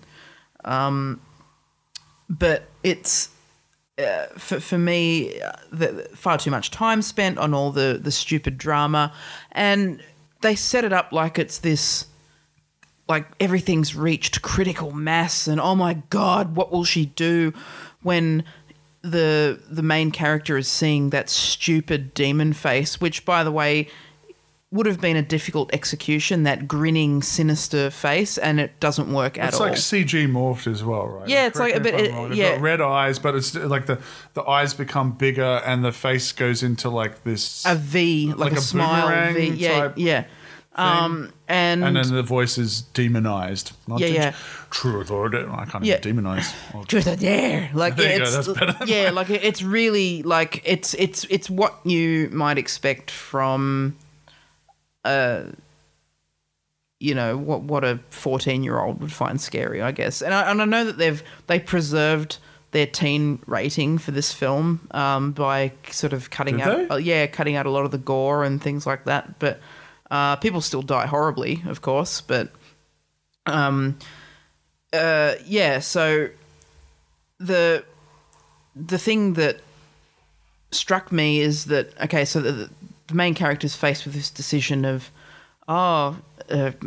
Mickey, Mikey, whatever her name is. I don't remember any of their names. Yeah, is cheating on her boyfriend Lucas. Blondie. And it's been established that maybe the main character likes Lucas, even though her best friend, whose dad is dead, doesn't know that, but the chick whose dad is dead is cheating on him anyway multiple times, and the main character has kept that a secret. And then the demon, she picks truth, and so the demon makes her say the truth. And if she the rules of this one is that you must carry out your if you pick truth, you must tell the exact truth. If you pick dare, you must complete the dare. If you don't, you die. If you refuse to participate, you die. Later on, we find that if two truths are picked in a row, the third one has to be dare. Which is a good escalation. It is. It is a good look. Yeah. Okay. Yes. I'm not trying to. No. 5 stars. Like no. If it just stuck to truth or dare, it's like, why doesn't everyone just pick truth? Yeah. That's dumb. Yeah. But so it's built up to be this crucible moment where she's like, oh my God, and then it's like, truth or dare, truth. Tell everyone the truth about Mikey cheating on Lucas or whatever their names are. And then she's like tortured and grabbing her head, and then she's like, Mikey's been cheating on Lucas the whole time, and everyone looks at her in the library because, of course, she's the only one that can see the demon curse talking to her through familiar people, which is what it does. Yeah. I'm sorry, but the stakes aren't really high on that one. It's like, okay, you either tell someone that their missus is cheating on them or you die. Okay. Like, well, sign me up to tell the truth. I mean, who gives a shit? Yeah. The stakes are not high enough. And that is, interestingly, after this all happens after the first person has died, which is the douchebag horn dog character who picks dare because he doesn't realize. This is before any of them know about the curse or know about the rules. And so he's basically the sitting duck because he's not aware of anything. He just thinks that the woman suddenly has a creepy face, but he wants to have sex with her, so he's going to play along, and he's not afraid because he's super cool. And, he has to get naked in the bar. Get his dick out, yeah, and he doesn't. Because he gets heckled about his small dick. Yes. And then the result of that is that he gets the creepy smiley face, which means the demon has possessed him, and then he commits suicide by way of falling off the pool table, smashing his head on the side of another pool table and breaking his neck and dying. Now that is, I think, quite a good turning point in the film. You suddenly realise that, this thing means business. And as, a silly party game must be played or someone dies, like a demon could have a lot of fun with this. Well, it's only important for the characters because as the audience, we already know that we're going to see a horror movie. We know there's going to be a body count. Yeah, but it sets the scene for like, okay, this shit's serious. Yeah. And then respect the game. And then the next potential death is the one where she has to reveal that a friend is cheating on another friend, and it's like, well, she kind of like, got an easy pass for her turn, and that really just takes the wind out of its sails for me. Where most people got a setup that was an easy choice. It could have really pushed the boundaries of getting people to say and do really, really messed up things, and instead it still towed the line of being centered around lifestyle drama. Sounds like we're getting into your movie. Yeah. So tell us about your movie. Well, here's my movie and it would lose its teen rating probably. Fuck the teen rating. This is your movie. Yeah, this is my movie. So it's going to be G-rated. I would probably not have pitched it that way. Now, Scream is a teen film where it is very much around who's going to die next. Yeah. I watched it fairly recently, like probably in the last 2 years or so, and it's still, like, for me, it still holds up as a pretty engaging horror film that is fun to watch with friends. And I was not a teenager when it came out. I was younger than that. But revisiting it like that, and I Know What You Did Last Summer and stuff like that, like, it was always fun to, you know, make popcorn and sit around and yell at the TV at these kind of films with your mates. And this wasn't that. No, I didn't feel it was. I thought it was really lackluster, and it was lacking even the tension that those teen horror films brought. And I mean, Scream did a really good job of, like, oh my God, you know, someone among them, or, you know, someone among them might be the killer. People, they're getting access to all these people and they're dying. They're dying in really, like, increasingly awful ways. Like, one chick gets her head mashed in the garage door and stuff like that. Like, again, something very sinister is at play, and the jump scares are fairly effective, and they still are, really. I mean, you sort of, if you've watched it before, they lose their sheen a bit, but, you know, it does make your heart race a little, and it, you know, you are looking at who's next, and you've got characters watching horror films making things like, no, don't go outside, like, oh, you idiot, don't open the door, like, you know, and you find yourself doing the same thing as, like, this meta thing, you know, because what Cabin in the Woods did really well. Yeah. Embracing that idea of those people behind the screens are us, the audience, making bets and who's going to die first, and cheering and loving it. Like, yeah, that was very clever. Yeah, and so you know, I found that quite an engaging piece. That, you know, I don't know that it would still hold its teen rating, but I don't think it ever really tried. I think it was rated MA here. Scream. Yeah. Yeah, no, it was definitely at least an MA. It was MA. Yeah, it wasn't. There was news stories about underage youths watching it and having mental breakdowns. Oh yeah, look, I wouldn't. Before there were violent video games, there was Scream. Yeah. But yeah, so I think that one did it.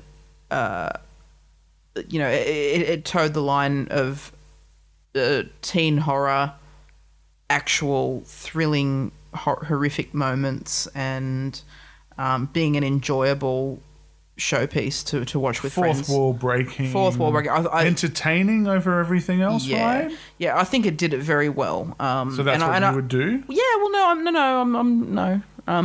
I think that's a good example of what they were trying to do. But what Truth or Dare was trying to do. Yeah, like, I thought that they were trying to get everyone involved in that. Who's next?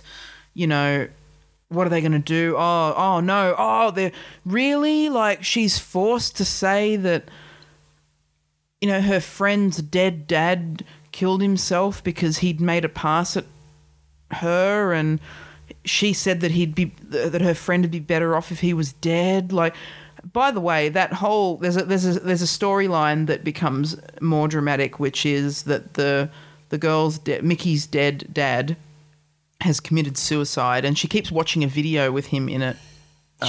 Put another shrimp on the barbie. Yeah, like barbecuing, and they're talking to each other, and for some and all reason that. She filmed her dad barbecuing. Yeah, and like teenager. Why? Yeah, and anyway, like, for whatever reason, it's revealed that one night when her friend had gone to visit her dad, or them, and it was only her dad home, they'd ended up drinking together, and he'd kissed her and sort of attempted to have sexual relations with her, and she said, oh, you know, she'd be better off dead. Oh, she'd be better off if you were dead.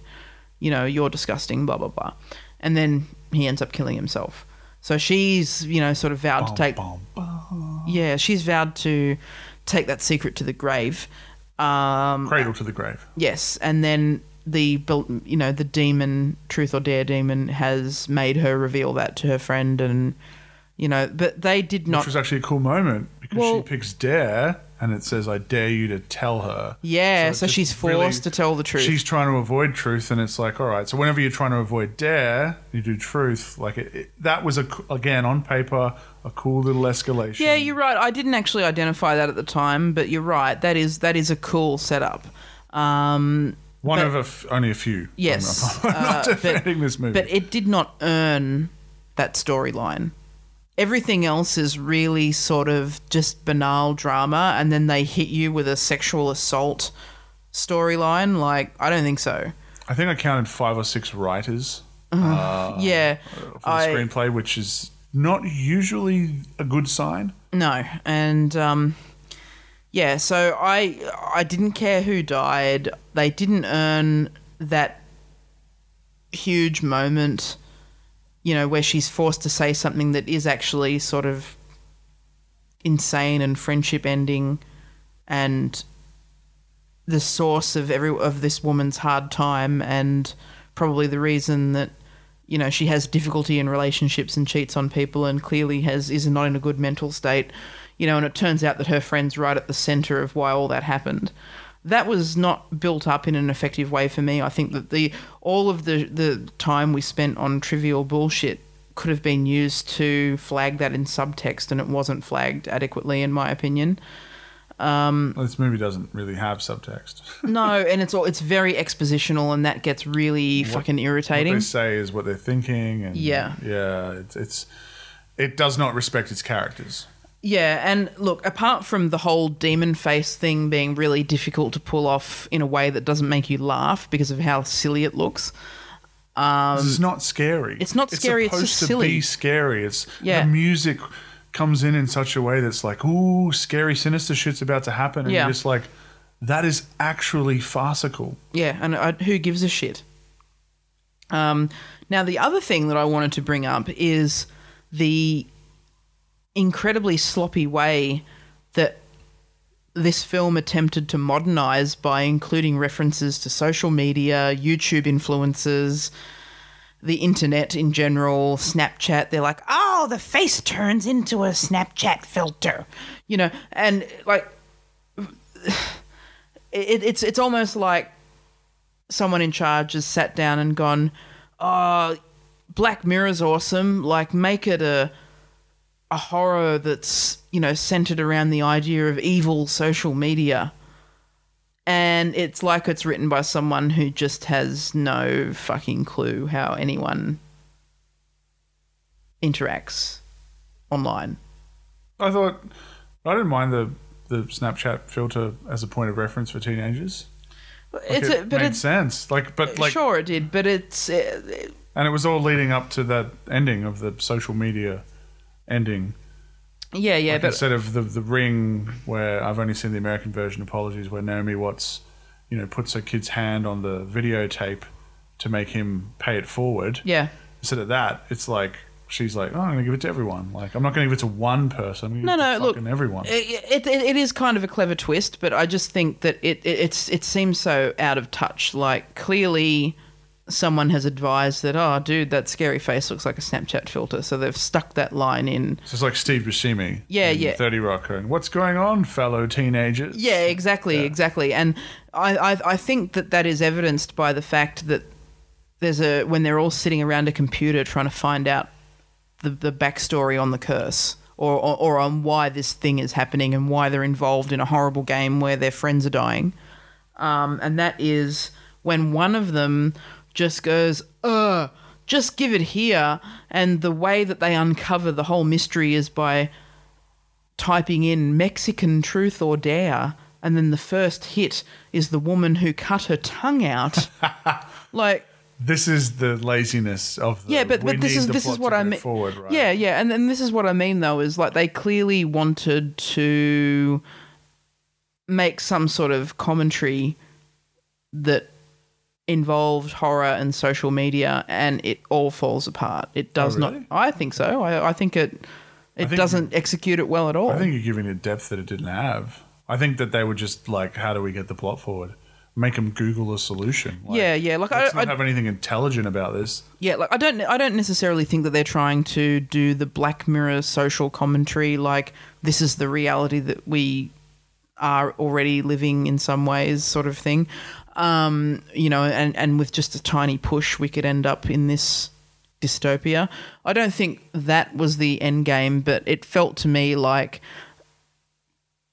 bringing social media into horror successfully. Like, I know that the Unfriended series is a Blumhouse thing as well, and I haven't seen them, but All right. I'm led to believe that executes it a little better. Right. But yeah, this seemed to be filling a quota of like being hip with the teens, and even as like a non-teenager who uses the internet and exists online and does all the rest of We it. get the references. Yeah. I think it was really poorly handled. For my, here's my movie. All of that stuff should be secondary. Like, it should just be organically part of the world, because it's organically part of Western society, at least now. Like, I don't know why they're making a big deal of, highlighting minutes on end social media and internet searching and YouTube. Like, we all know that shit exists. Like, let's just not make it a whole thing. It should be sort of organically introduced as part of the story rather than highlighted and flagged really obviously. Like, again, telegraphed like most of the horror in it, where it just ceases to be scary because it's so obvious what's about to happen next. They don't even really do jump scares. No, not at all. Which I'm grateful for, by the way. Please don't do fucking jump scares. Mm. But, there was nothing scary about this movie. No. In its current form. No, it's too stupid to be scary, and it's too, like, I just felt like I was watching a soap opera that happened to have some supernatural elements in it that didn't quite work out. Yeah. It was like an extended episode of Charmed, except Charmed knew what it was. And was charming. I would take it to the level of truly being menacing, and again, it would lose its place in the world of teen films, but those characters would be doing things that really push the boundaries, give them an impossible choice, like we talked about before with It Follows, like, where no matter what happens, you're still a terrible piece of shit and nobody escapes easily. Don't teenagers go to, like, isn't this teenage fodder? Isn't the horror genre, like the pulpy horror genre, like teenage bait? Well, I'm not sure about I think RC-17 off the top of my head is, they go from like PG-13 to restricted to like 17, whereas over here, our MA is 15, and unless you've got particularly fucked up shit, which is usually sexual violence, you're going to get an MA for your average horror slasher movie. It won't get R. Which means, and in our high school system, 15, 16, 17, 18 are still in high school. School. So it's kind of perfect. Plus, MA also flags to adults that it's not a kiddies movie, which makes us more likely to want to see it. Yeah. So I'm not sure. I mean, they always think about the United States, which to me is bizarre in this day and age, especially with, like, I mean, I know that Hollywood now thinks about China, but if Fast and the Furious, I'm about to say this, has taught us anything, it's that the international market is potentially way more profitable than Hollywood. And that's true of even the Marvel movies. Like Avengers has made, I think, 700, 800 million in the US. My God, is that not to be snuffed at? No. But if you compare it to the almost 2 billion it is made in the rest of the world, Hollywood is now a global commodity. Yeah. So you got to take this sort of stuff into account. And like, I didn't even realize that they were preserving their rating. I thought it was an MA. That's my assumption, is that they were definitely targeting the pretty little liars on it, right? Yeah, the Pretty Little Liars they had audience. A sex scene. Sex scene usually makes it MA. Yeah. Or restricted in the States. Like, you can have implied James Bond sex and get a PG-13 where there's kissing and, a little bit of side boob and some sheet sex. And then it cuts away. Yeah. But she was pretty much banging him. Yeah. We didn't get to see any, pink bits. But I felt like that alone. I mean, in the States especially, like, they're okay with the murder and the swearing less so, but like murder, swearing, and then, sex, fuck no. like they're more backwards than we are in terms of our classification systems. Oh yeah, and like swearing on talk radio and morning television shows and stuff like that. But you might be right. Like, you've actually really got me thinking about the idea of, like, because they didn't go gratuitous. No, it makes sense that they're targeting the Pretty Little Liars audience, which is, anywhere from 12-year-olds to 22-year-olds or something. Yeah. So there's people that could handle a more adult version and ones that definitely shouldn't be seeing that stuff. But that's just my feeling that's her, because that actress was the draw card.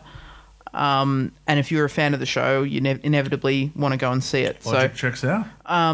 But it's I would be making them do truly terrible things with dreadful consequences, where it's not just a matter of like spilling a secret that might break someone up.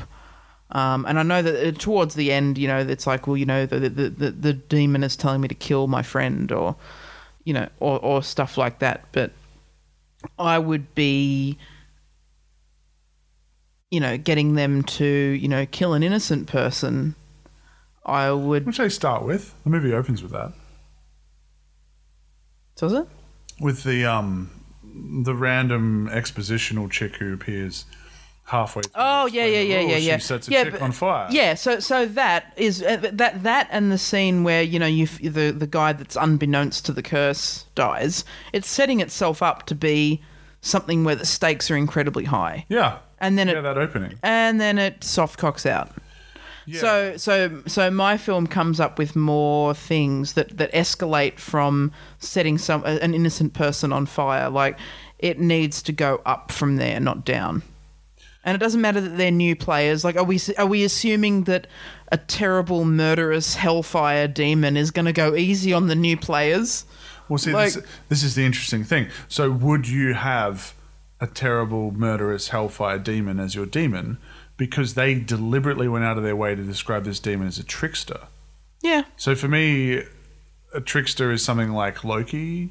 Yeah. Or maybe a Jack Sparrow. Yeah. Who are both capable of murder, but they're really interested, like the Joker, they're really interested in, they are laughing and nobody knows why they're laughing because their sense of humor is so specific. And that creates, for me, an idea of like again, they've got the elements. Yeah, it's just so poorly put together. You've got a trickster. That means that one dare could be fucking set someone on fire because they want to see it happen. Let's just assume it's the Joker. The Joker finds that hilarious, right? Yeah. For whatever reason. And the next one could be go fart in an elevator. Called it back again. You know what I mean? Like, it could be, but that could be a tension release. Tension, like, am I going to get the whoopee cushion dare, like softball, and then within that, the survivor's guilt? Yeah. Like, fuck, my friend. That means maybe my friend's going to get the, like, go shoot a school up or something like that. Which they should have done, by the way, like on your idea. Well, like, if you're escalating and you're dealing with teenage themes and teenage drama. Yeah, and I mean that is pretty biting social commentary. Too topical, but that's where horror exists to do that, right? Yeah, and I think that you would need to have skilled writers that really, like, tonally get that right, and it would probably require many rewrites and a lot more. Well, they had that in the bag, 6 writers or whatever it was.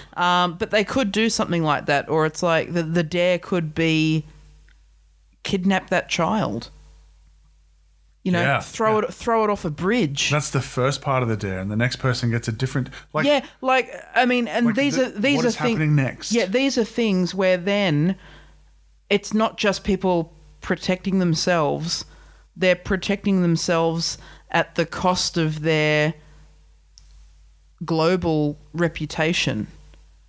Like, you think someone that snatches someone's baby and does something like disposes of it off a building or something isn't going to be, on the run from law enforcement, which they kind of introduce, and again, it's not handled very well. Doesn't go anywhere, and you never. It's a plot point that allows them to find what essentially is a character who's a MacGuffin that allows them to lead to a false ending. Yeah. Yeah, yeah. It's just like, so now you're on the run and everybody thinks that you're a terrible baby killer.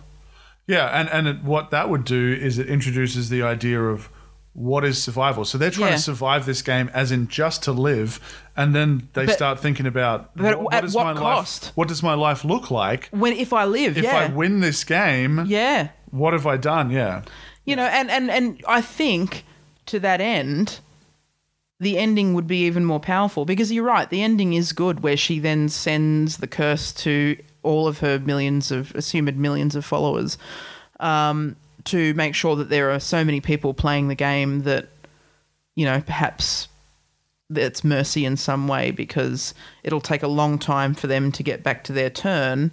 And it's actually stupid though. Based on they break the rules all the time, though. Yeah, they break their own rules constantly, and that's really frustrating. I mean, when they break the rules, it either means that these people get added to the game, so you don't know when your next turn is, and all you're doing is buying time, but you have no control over the when or truth, why, truth, or dare, because they set up that if two people say truth in a row, then you have to say dare. So these other people don't know the fucking rules, because she didn't say that in a rant from memory. She didn't say, "Oh, by the way, these are the rules." You have to do which would have made her more sympathetic. Yeah, now it's up to the demon. She only partially armed the world. Yep. With knowledge, terrible knowledge. Yep. That with that ending with the goofy fucking face, meant that it worked. Yeah. And all she did, again, like It Follows, was extend her turn. Now, why I like comparing it to It Follows and stuff is not because of quality. It's not a qualitative statement. It's to say what they have is a situation that is not a haunted house. That is not just stop playing the game. Like, you can't. And if you pick truth, well, at the third one, then you're fucking over your buddy. Do you care about your buddy? And then, are you okay with fucking over a random? They introduce that idea of what would I do in this situation? Yeah. Now, in its current form, the idea would be to just, neck yourself because it's fucking terrible and they're stupid and they're two-dimensional characters. Just end the game that way, if you're altruistic. Yeah. But I guess what I saw in the setup and then the very boring second act and kind of rising towards the third act in little moments was that they seemed to have two tones in mind. They had the asshole character and they had the sarcastic, apparently listless, morally doctor character. Yeah. Who were taking the piss, cracking jokes. I'm like, oh, okay, they want to make it entertaining. Doesn't mean we can't laugh if someone's being brutally murdered, dying in the next scene. And then they just ditch that quite literally because they kill those characters off really early. And fucking horror is supposed to be what is the worst case scenario. Yeah. So when they set that douchebag up initially, I'm like, man, he is one of the last to die. Yeah. Because nobody wants him around. Nobody wants him in the game. He's clearly out for himself. He's a douchebag. So that's why you keep him in the fucking game. Yeah. And you kill off one of the characters that you like. Now, the problem is they made no character really that likable. So you would spend those few 10, 15, 20 precious minutes making your characters likable. In fact, don't make them teenagers. Make them adults. The idea that they're playing Truth or Dare, we were talking about this the other night when I'm like, at what age do people play fucking Truth or Dare? Yeah. And we settled on what? Early teenage years? I'd say, yeah. Like, I remember playing it, at like 11 up to about 15. Which is fine, right? Yeah. So what they've done is they've taken it literally. Like, they've like, nobody's going to buy that anyone's playing this, so we have to make them teenagers. I'm like, no, fuck that. Yeah. As adults, we turn anything into a drinking game, which is what they do in the movie anyway. Yeah. But that means you Yeah, remove... that's right. Like, I would play Truth or Dare tomorrow with my mates if we were getting pissed and someone suggested it and it was like a way to have fun. Well, if it was organic and it was funny. Yeah, if then it wasn't maybe, like, we're going to catch up to play Truth or Dare. Like, yeah, that would be it is weird. a possibility, and it's why things get turned into, like, gamification is a massive thing. But if you can turn it into a drinking game, Yeah. that's awesome. And what was that game where Never Have I Ever? Never Have I Ever is Yeah. a version of Truth or Dare where it's just truth Yep. with no dare, and then you drink. Like, introduce drinking stakes. They've already done that, but they've still thought that they had to make it teenagers. So this can be adults. This can be any age. So we're immediately, and teenagers can relate to adults. That's why teenagers like fucking action movies that don't have teenagers in the front of them. Yep. Do that. Make them adults.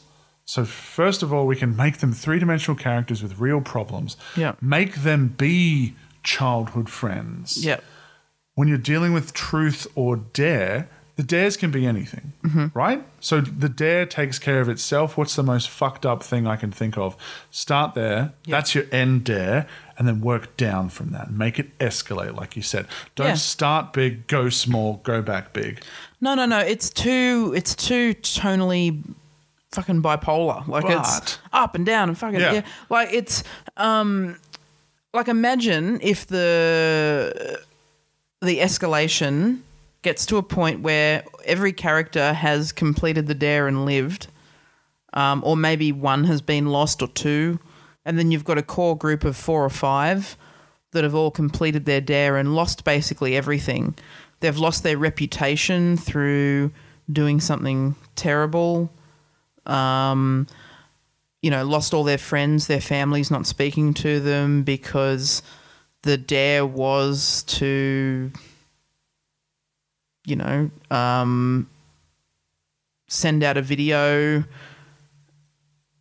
that ruins their reputation and talks about them being a racist or, you know what I mean? Like, or, I hate blacks. Imagine, they're all filthy. Like, or something like. Go say that at your work. Yeah. Where you've got a lot of black people there. Like that is a dare that everyone can relate to, that it's not horror in the sense that, he's not killing anyone, but like it's horrific. No, but like it's not horror in that moment, but it definitely can lead to that when they're getting spat at the street and they get fired and they makes it more psychological. Their college removes their enrollment because it's a consequence. Because they're a public racist. Consequences. Yeah, and then and the end thing is like, well, do we just all end it together? Like, do they do a group suicide pact that then the demon fucks up somehow? There are so many things that could be done. Like, it doesn't have to be this gory, horrible thing. I mean, I would probably, knowing me, I would have a few of those. Like, you can do that. You can make the group bigger to have the kill 'em offs. And they only need a few lines, but they need to be endearing in some way, either like, they're innocent or they're funny or whatever. It doesn't take that much if you want a body count to do it that way.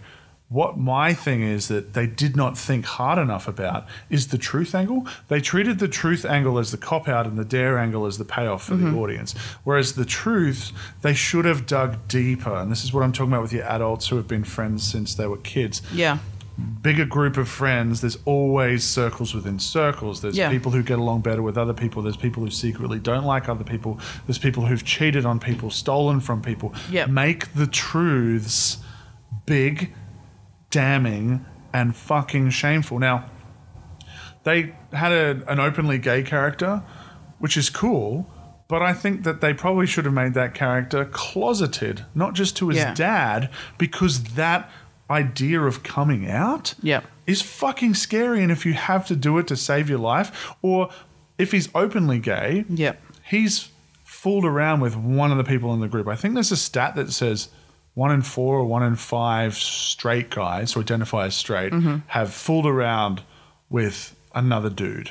Right? So he might be openly gay, but someone else he's, had a moment with a drunken, doesn't have to be anything, like a kiss, a hand job, whatever fucking thing has happened. Yeah, and he's got a girlfriend or a wife, doesn't want that shit getting out. Like, and it's like, at the end of the day, it's not that big of a deal, but it's not. But to them, but that person has branded themselves a certain way, and they definitely do not want that to be public knowledge. So you start getting like, for the audience, relatable secrets. That, like, with no judgment call, are like shame. So it's something that would make someone feel ashamed. Yeah, and I know people who have identified as bisexual at one age, and then gone, no, I'm straight, and got married, and then basically said, no, that never happened. Like, you know what I mean? Like, I was always straight. Like that for them is their shame thing. I'm not saying that that's right, but I'm saying you can tap into those. Yeah, because it's still a very human thing. Like, regardless of whether, I mean, I personally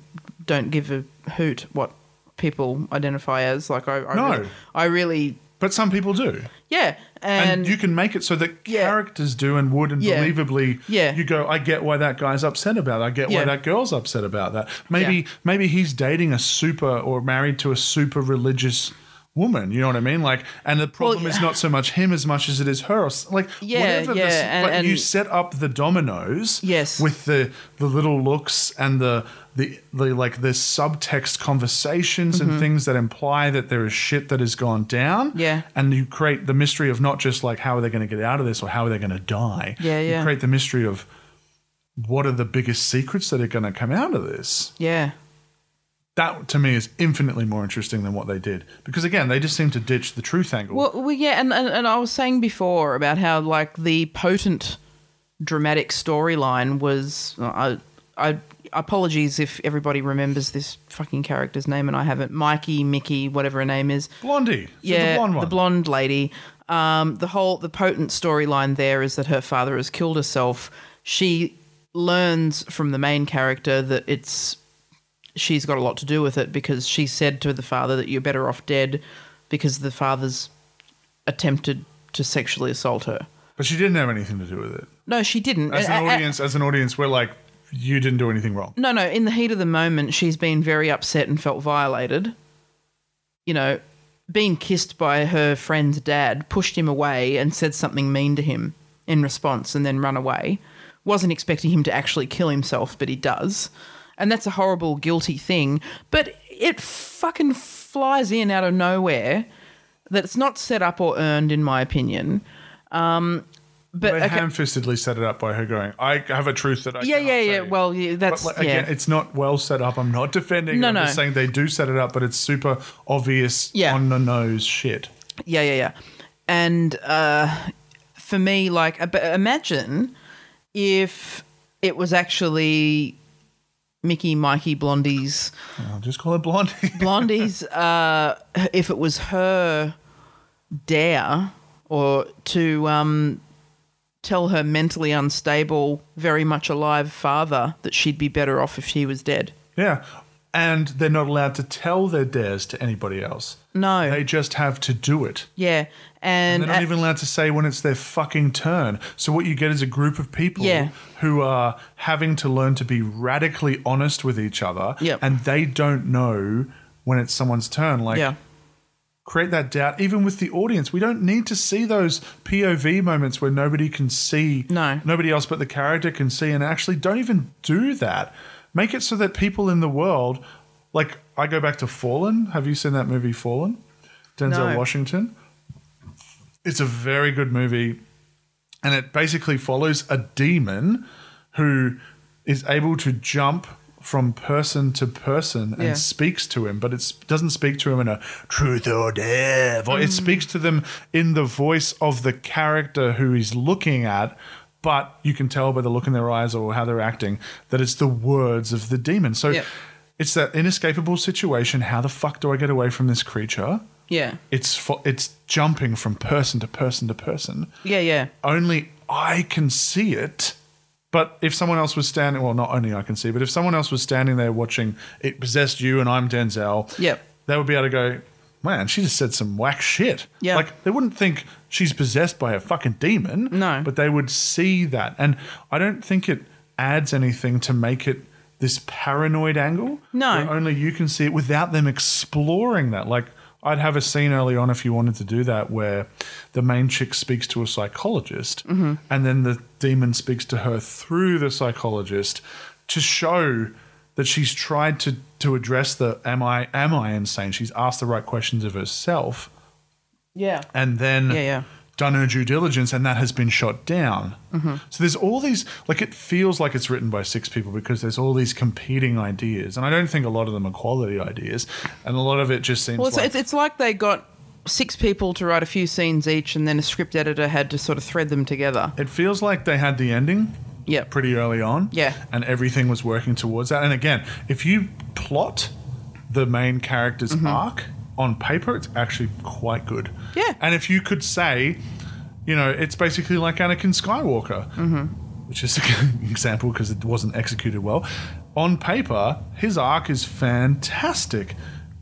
Hero or slave gets saved, becomes most powerful Force user ever, ascends through the ranks impossibly quickly, could be the best thing for the galaxy because he's going to bring some kind of balance, and there's people who believe it and who don't, and ultimately decides to go bad to save someone that he loves. Now, on paper, that's a cool plot. That's a cool character arc. Execution leaves a lot to be desired. And the same thing for this movie. Like, that's a cool thing. Like, if you pitch that movie to me and it didn't exist, Truth or Dare, if you pitch just that arc, I'm like, I want to see that movie. Yeah. That movie sounds really interesting. Hell, I'd want to write that movie because it sounds like we've discussed, there's a lot that can be done with the core idea of you cannot get away from the game. Yep. The game follows you wherever you are. You can't easily skip your turn unless the plot requires it, with crazy guy in a death-proof house and suddenly this is Final Destination and it makes no fucking sense. Yep. And whether their turns are rotating in their group and the bigger group or separately in the groups, but it seems better if it's separately, because then if they learn the rule about the truth, dare, and they go, I'm going to take one for the team and you do the dare and we'll go truth. And then when they get to the next person, they go truth. And it's like, well, no, it wasn't your turn. Someone else had a turn that you don't know about. And it's like, holy fuck. Okay, so we've got even less control over this. Take control away from them. Yeah. Always present the glimmer of hope. Yeah. When they're figuring shit out, which they do. And that raises the stakes. Then steal it away. Yes. Whenever you feel like they're on top, knock the fucking, knock them on their ass. So, yeah, I mean, going back to the beginning, it gets 2 stars from me because the idea, I think, as I've said, and you probably heard me get excited about it, I think the idea could be done really well. I do not think they settled on the right idea for that movie. And unfortunate reality is it made a lot of money proportionate to its budget, which means it'll get a sequel, which means it'll probably get 3 or 4 or 5 sequels until that budget is no longer proportionate. But you know what? Because of the ending, I am intrigued by the sequel. Well, if they continue on that trajectory. But they can technically move it. They can move away from these characters. Yeah, they can always do a reboot if they want. Yeah, but they can move away from those characters. But the assumption is at the end of this film that millions of people are now infected. Well, I mean, we don't know how big a network is, but it would. But it would have gone viral because of the content. Going viral because it's like, I watch this bullshit, and then suddenly someone dies, and instead of people going, I'm not going to watch it because people are dying, they go, I want to watch that. Yeah. So I think that was absolutely meant to be the implication, which means it's gone worldwide, which means that there is basically no way to shut this thing down. No. Which for the production company means unlimited sequels as long as it makes money. Yeah. But yeah, there are opportunities to execute this idea in a way that would be rewarding. Yeah. And I personally, the main underlying thing, not that just Truth or Dare inspired this podcast idea, but the main thing that upsets me with movies is when I see a good idea horribly executed. Yeah, and it's a shame. And just to touch on a point that I brought up earlier and then forgot to expand on because I've got an amazing train of thought, clearly. I probably interrupted you. Apologies. No. The whole idea of the Mexican curse. Now, I'm hard on that, not because of any disrespect to Mexico. Like, toot, I've been there and it's a freaking phenomenal country and I can't wait to go back one day. But it's... There is a rich Mexican folklore, and they have a lot like Indonesia. They have a far better relationship with the dead than we do. Yeah, they take supernatural for granted, right? Like, it's a thing. Like, it's not a discussion about atheist. It's just like it's a thing. No, and there are predominantly. As many would know, Mexico is predominantly Catholic. There are a lot of devout Catholics, Christians in the Mexican region. However, that is interspersed with Mexican folklore, which I would say is separate, but is probably fed by religion, if I'm if I'm going to, dive deep and make assumptions that I'm not qualified to make. But the existence of demons is a real thing. Praying to Jesus, praying to God is a way to cleanse yourself and protect yourself against demons that seek to do you harm. Praying to archangels, like the Archangel Raphael is the archangel of healing. All right. A dotted, like if you're looking at a corporate hierarchy chart, he has a dotted line into Jesus Christ. So I thought it was just Mary. So you've got Catholicism 2.0. Yeah, so that is, from my experience, quite prevalent in Mexican culture, and it's just this, like, it's just accepted that demons exist and you protect yourself from them, and that you live a holy Christian life, and demons are your, like, watch out sort of thing. So obviously I think that that's very interesting, and they have the Day of the Dead and things like that, which, I roll a lot of white people appropriate, and they have like sugar skulls, Day of the Dead tattoos and things like that without necessarily understanding the meaning. And I don't personally understand everything about it, but She's talking about the tattoo on the small of my back. Please don't do that. No, actually, I don't mind. Go for it. I won't. Yeah, no, I know. But they embrace the idea of the afterlife a lot better than we do. I feel that Western culture struggles with that a lot, despite... Which is why they shoehorn this stuff in, right? Yeah, well, but despite having religious similarities, I mean, Australia doesn't have a group of 20 Catholics trying to keep it alive. Like, there's a couple of million of them. They're, the USA is there's the... It's like 45% Christian, I'm pretty sure. Yeah. Big number. Yeah, and so this is not new information, but there is a definite... I guess mixing of Mexican folklore and religion that we don't necessarily get here, and I think that is a very interesting concept to explore.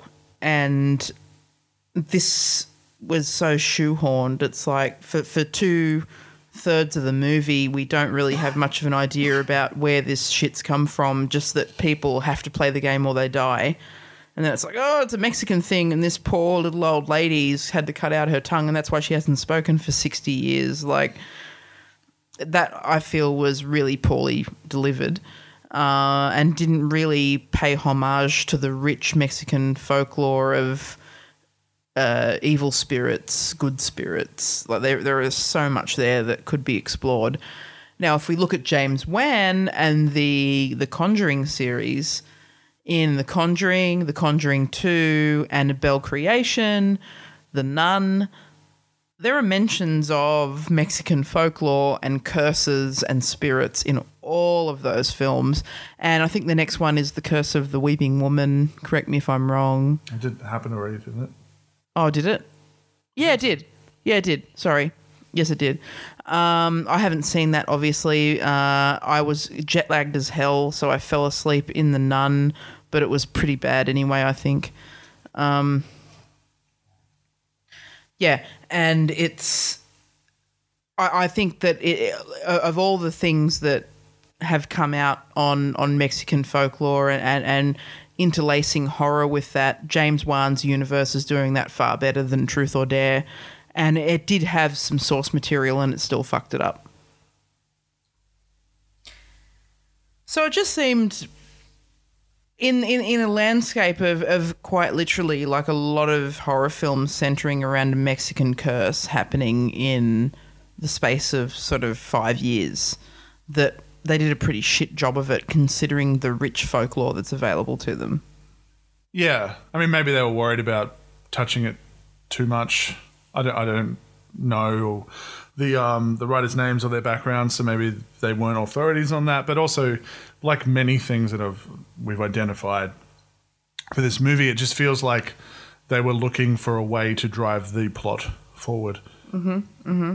And that's why they did what they did. I mean, even to the point of the beginning, we were sort of discussing about what are the ages of these characters because they seem to be younger than 21, but they kind of almost had to be 18 to be able to go to South America to be of legal drinking age. And it feels like if that's what the writers have thought about, or the producers or whomever, in trying to create this believable world, that it's like, just make them older. Like, they seem to get stuck on that had to be teenagers. Like that was the integral part of the story.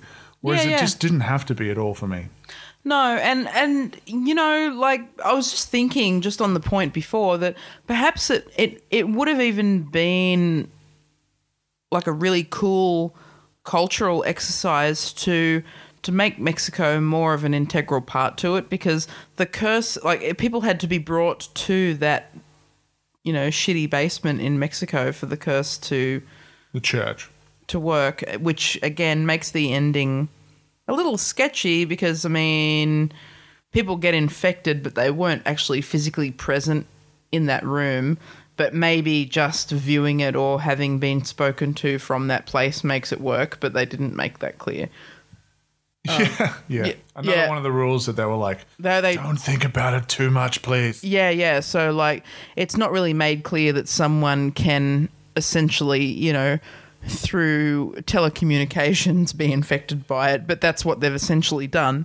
But anyway, I would have maybe if they ingrain the Mexican folklore like in a more deliberate way throughout, and had maybe more cultural representatives of Mexico to help drive that story. Like maybe they introduce like a. Instead of, like, you've got the old lady that's obviously been through it before, and she plays, you know, a crucial role that unfortunately just seeks to confuse us further.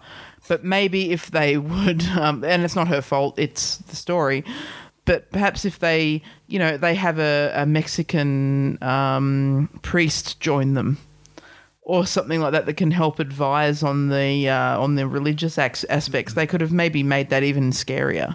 It just seems like they wanted to avoid that because they wanted to have a group of people who could doubt, even though the protagonist was well on board from the beginning. Believably, you know, a bunch of American kids who didn't seem to be terribly, you know, in touch with their spirituality or religious stuff would be more believably open to asking the other questions rather than going, oh my God, this is a fucking demon. This is obviously a fucking demon. Yeah.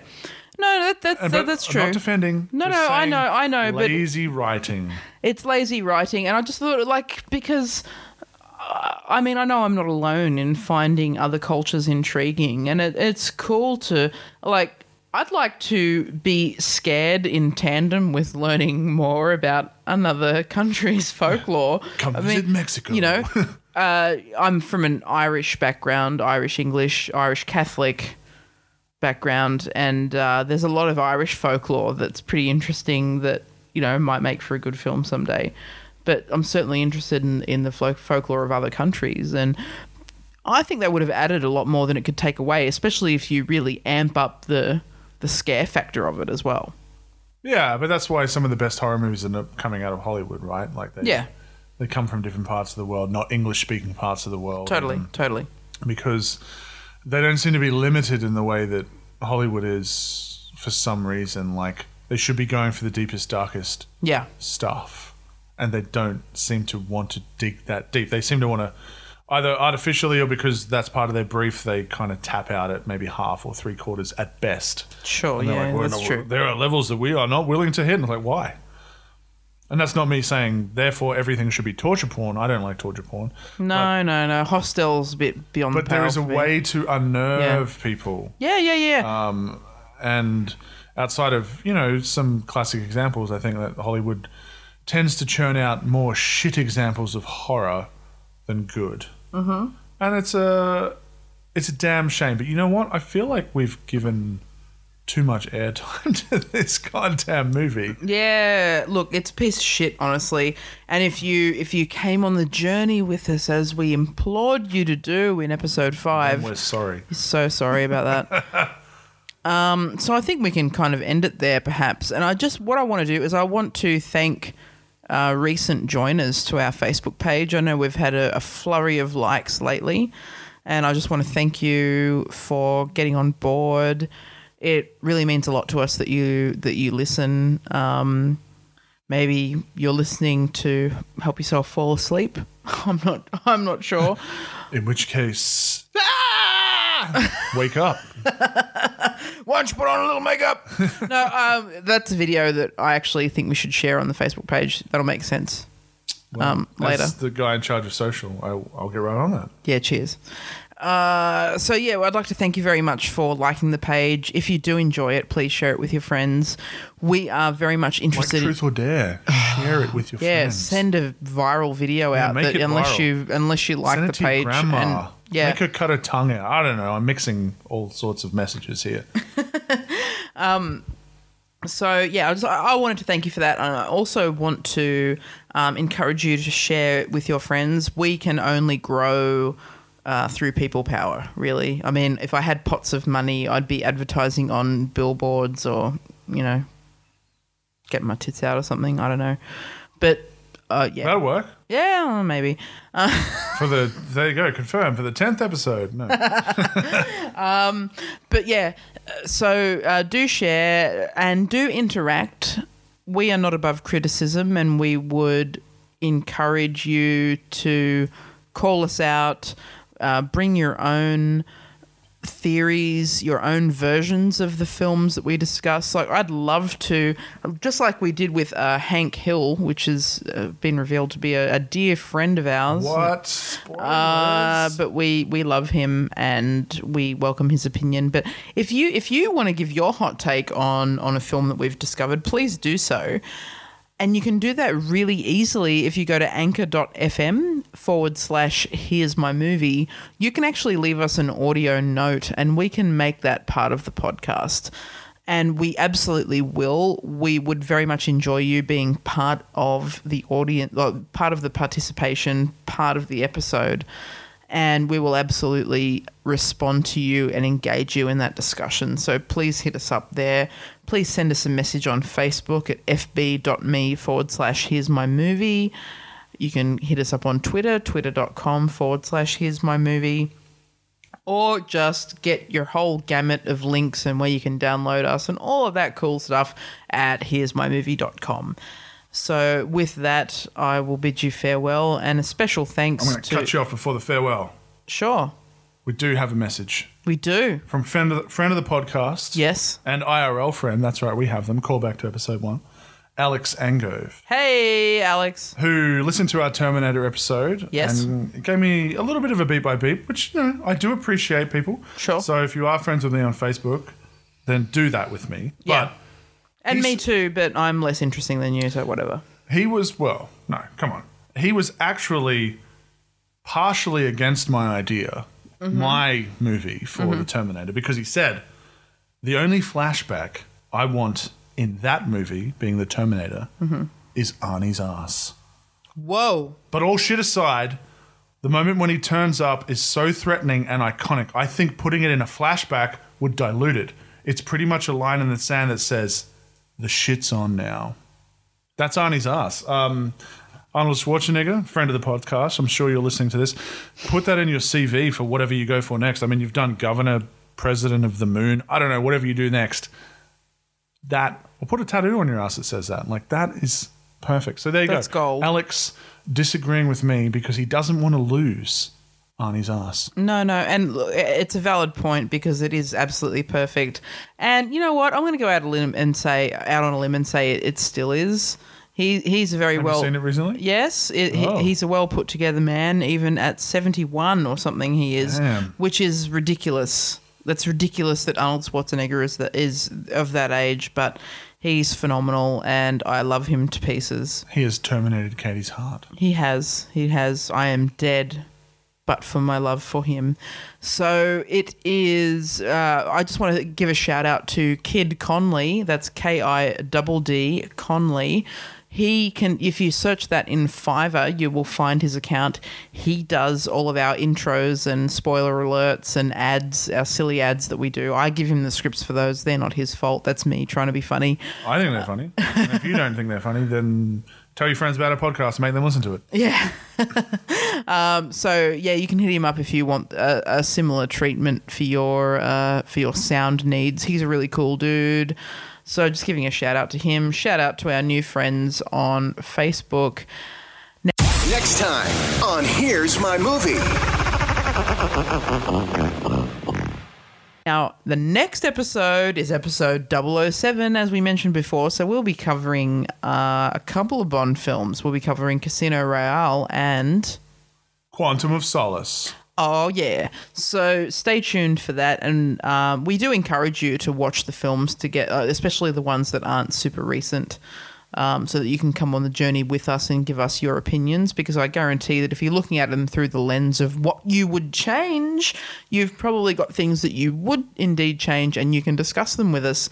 So why not go do that? We encourage you to do so. And we thank you deeply from the bottom of our heart.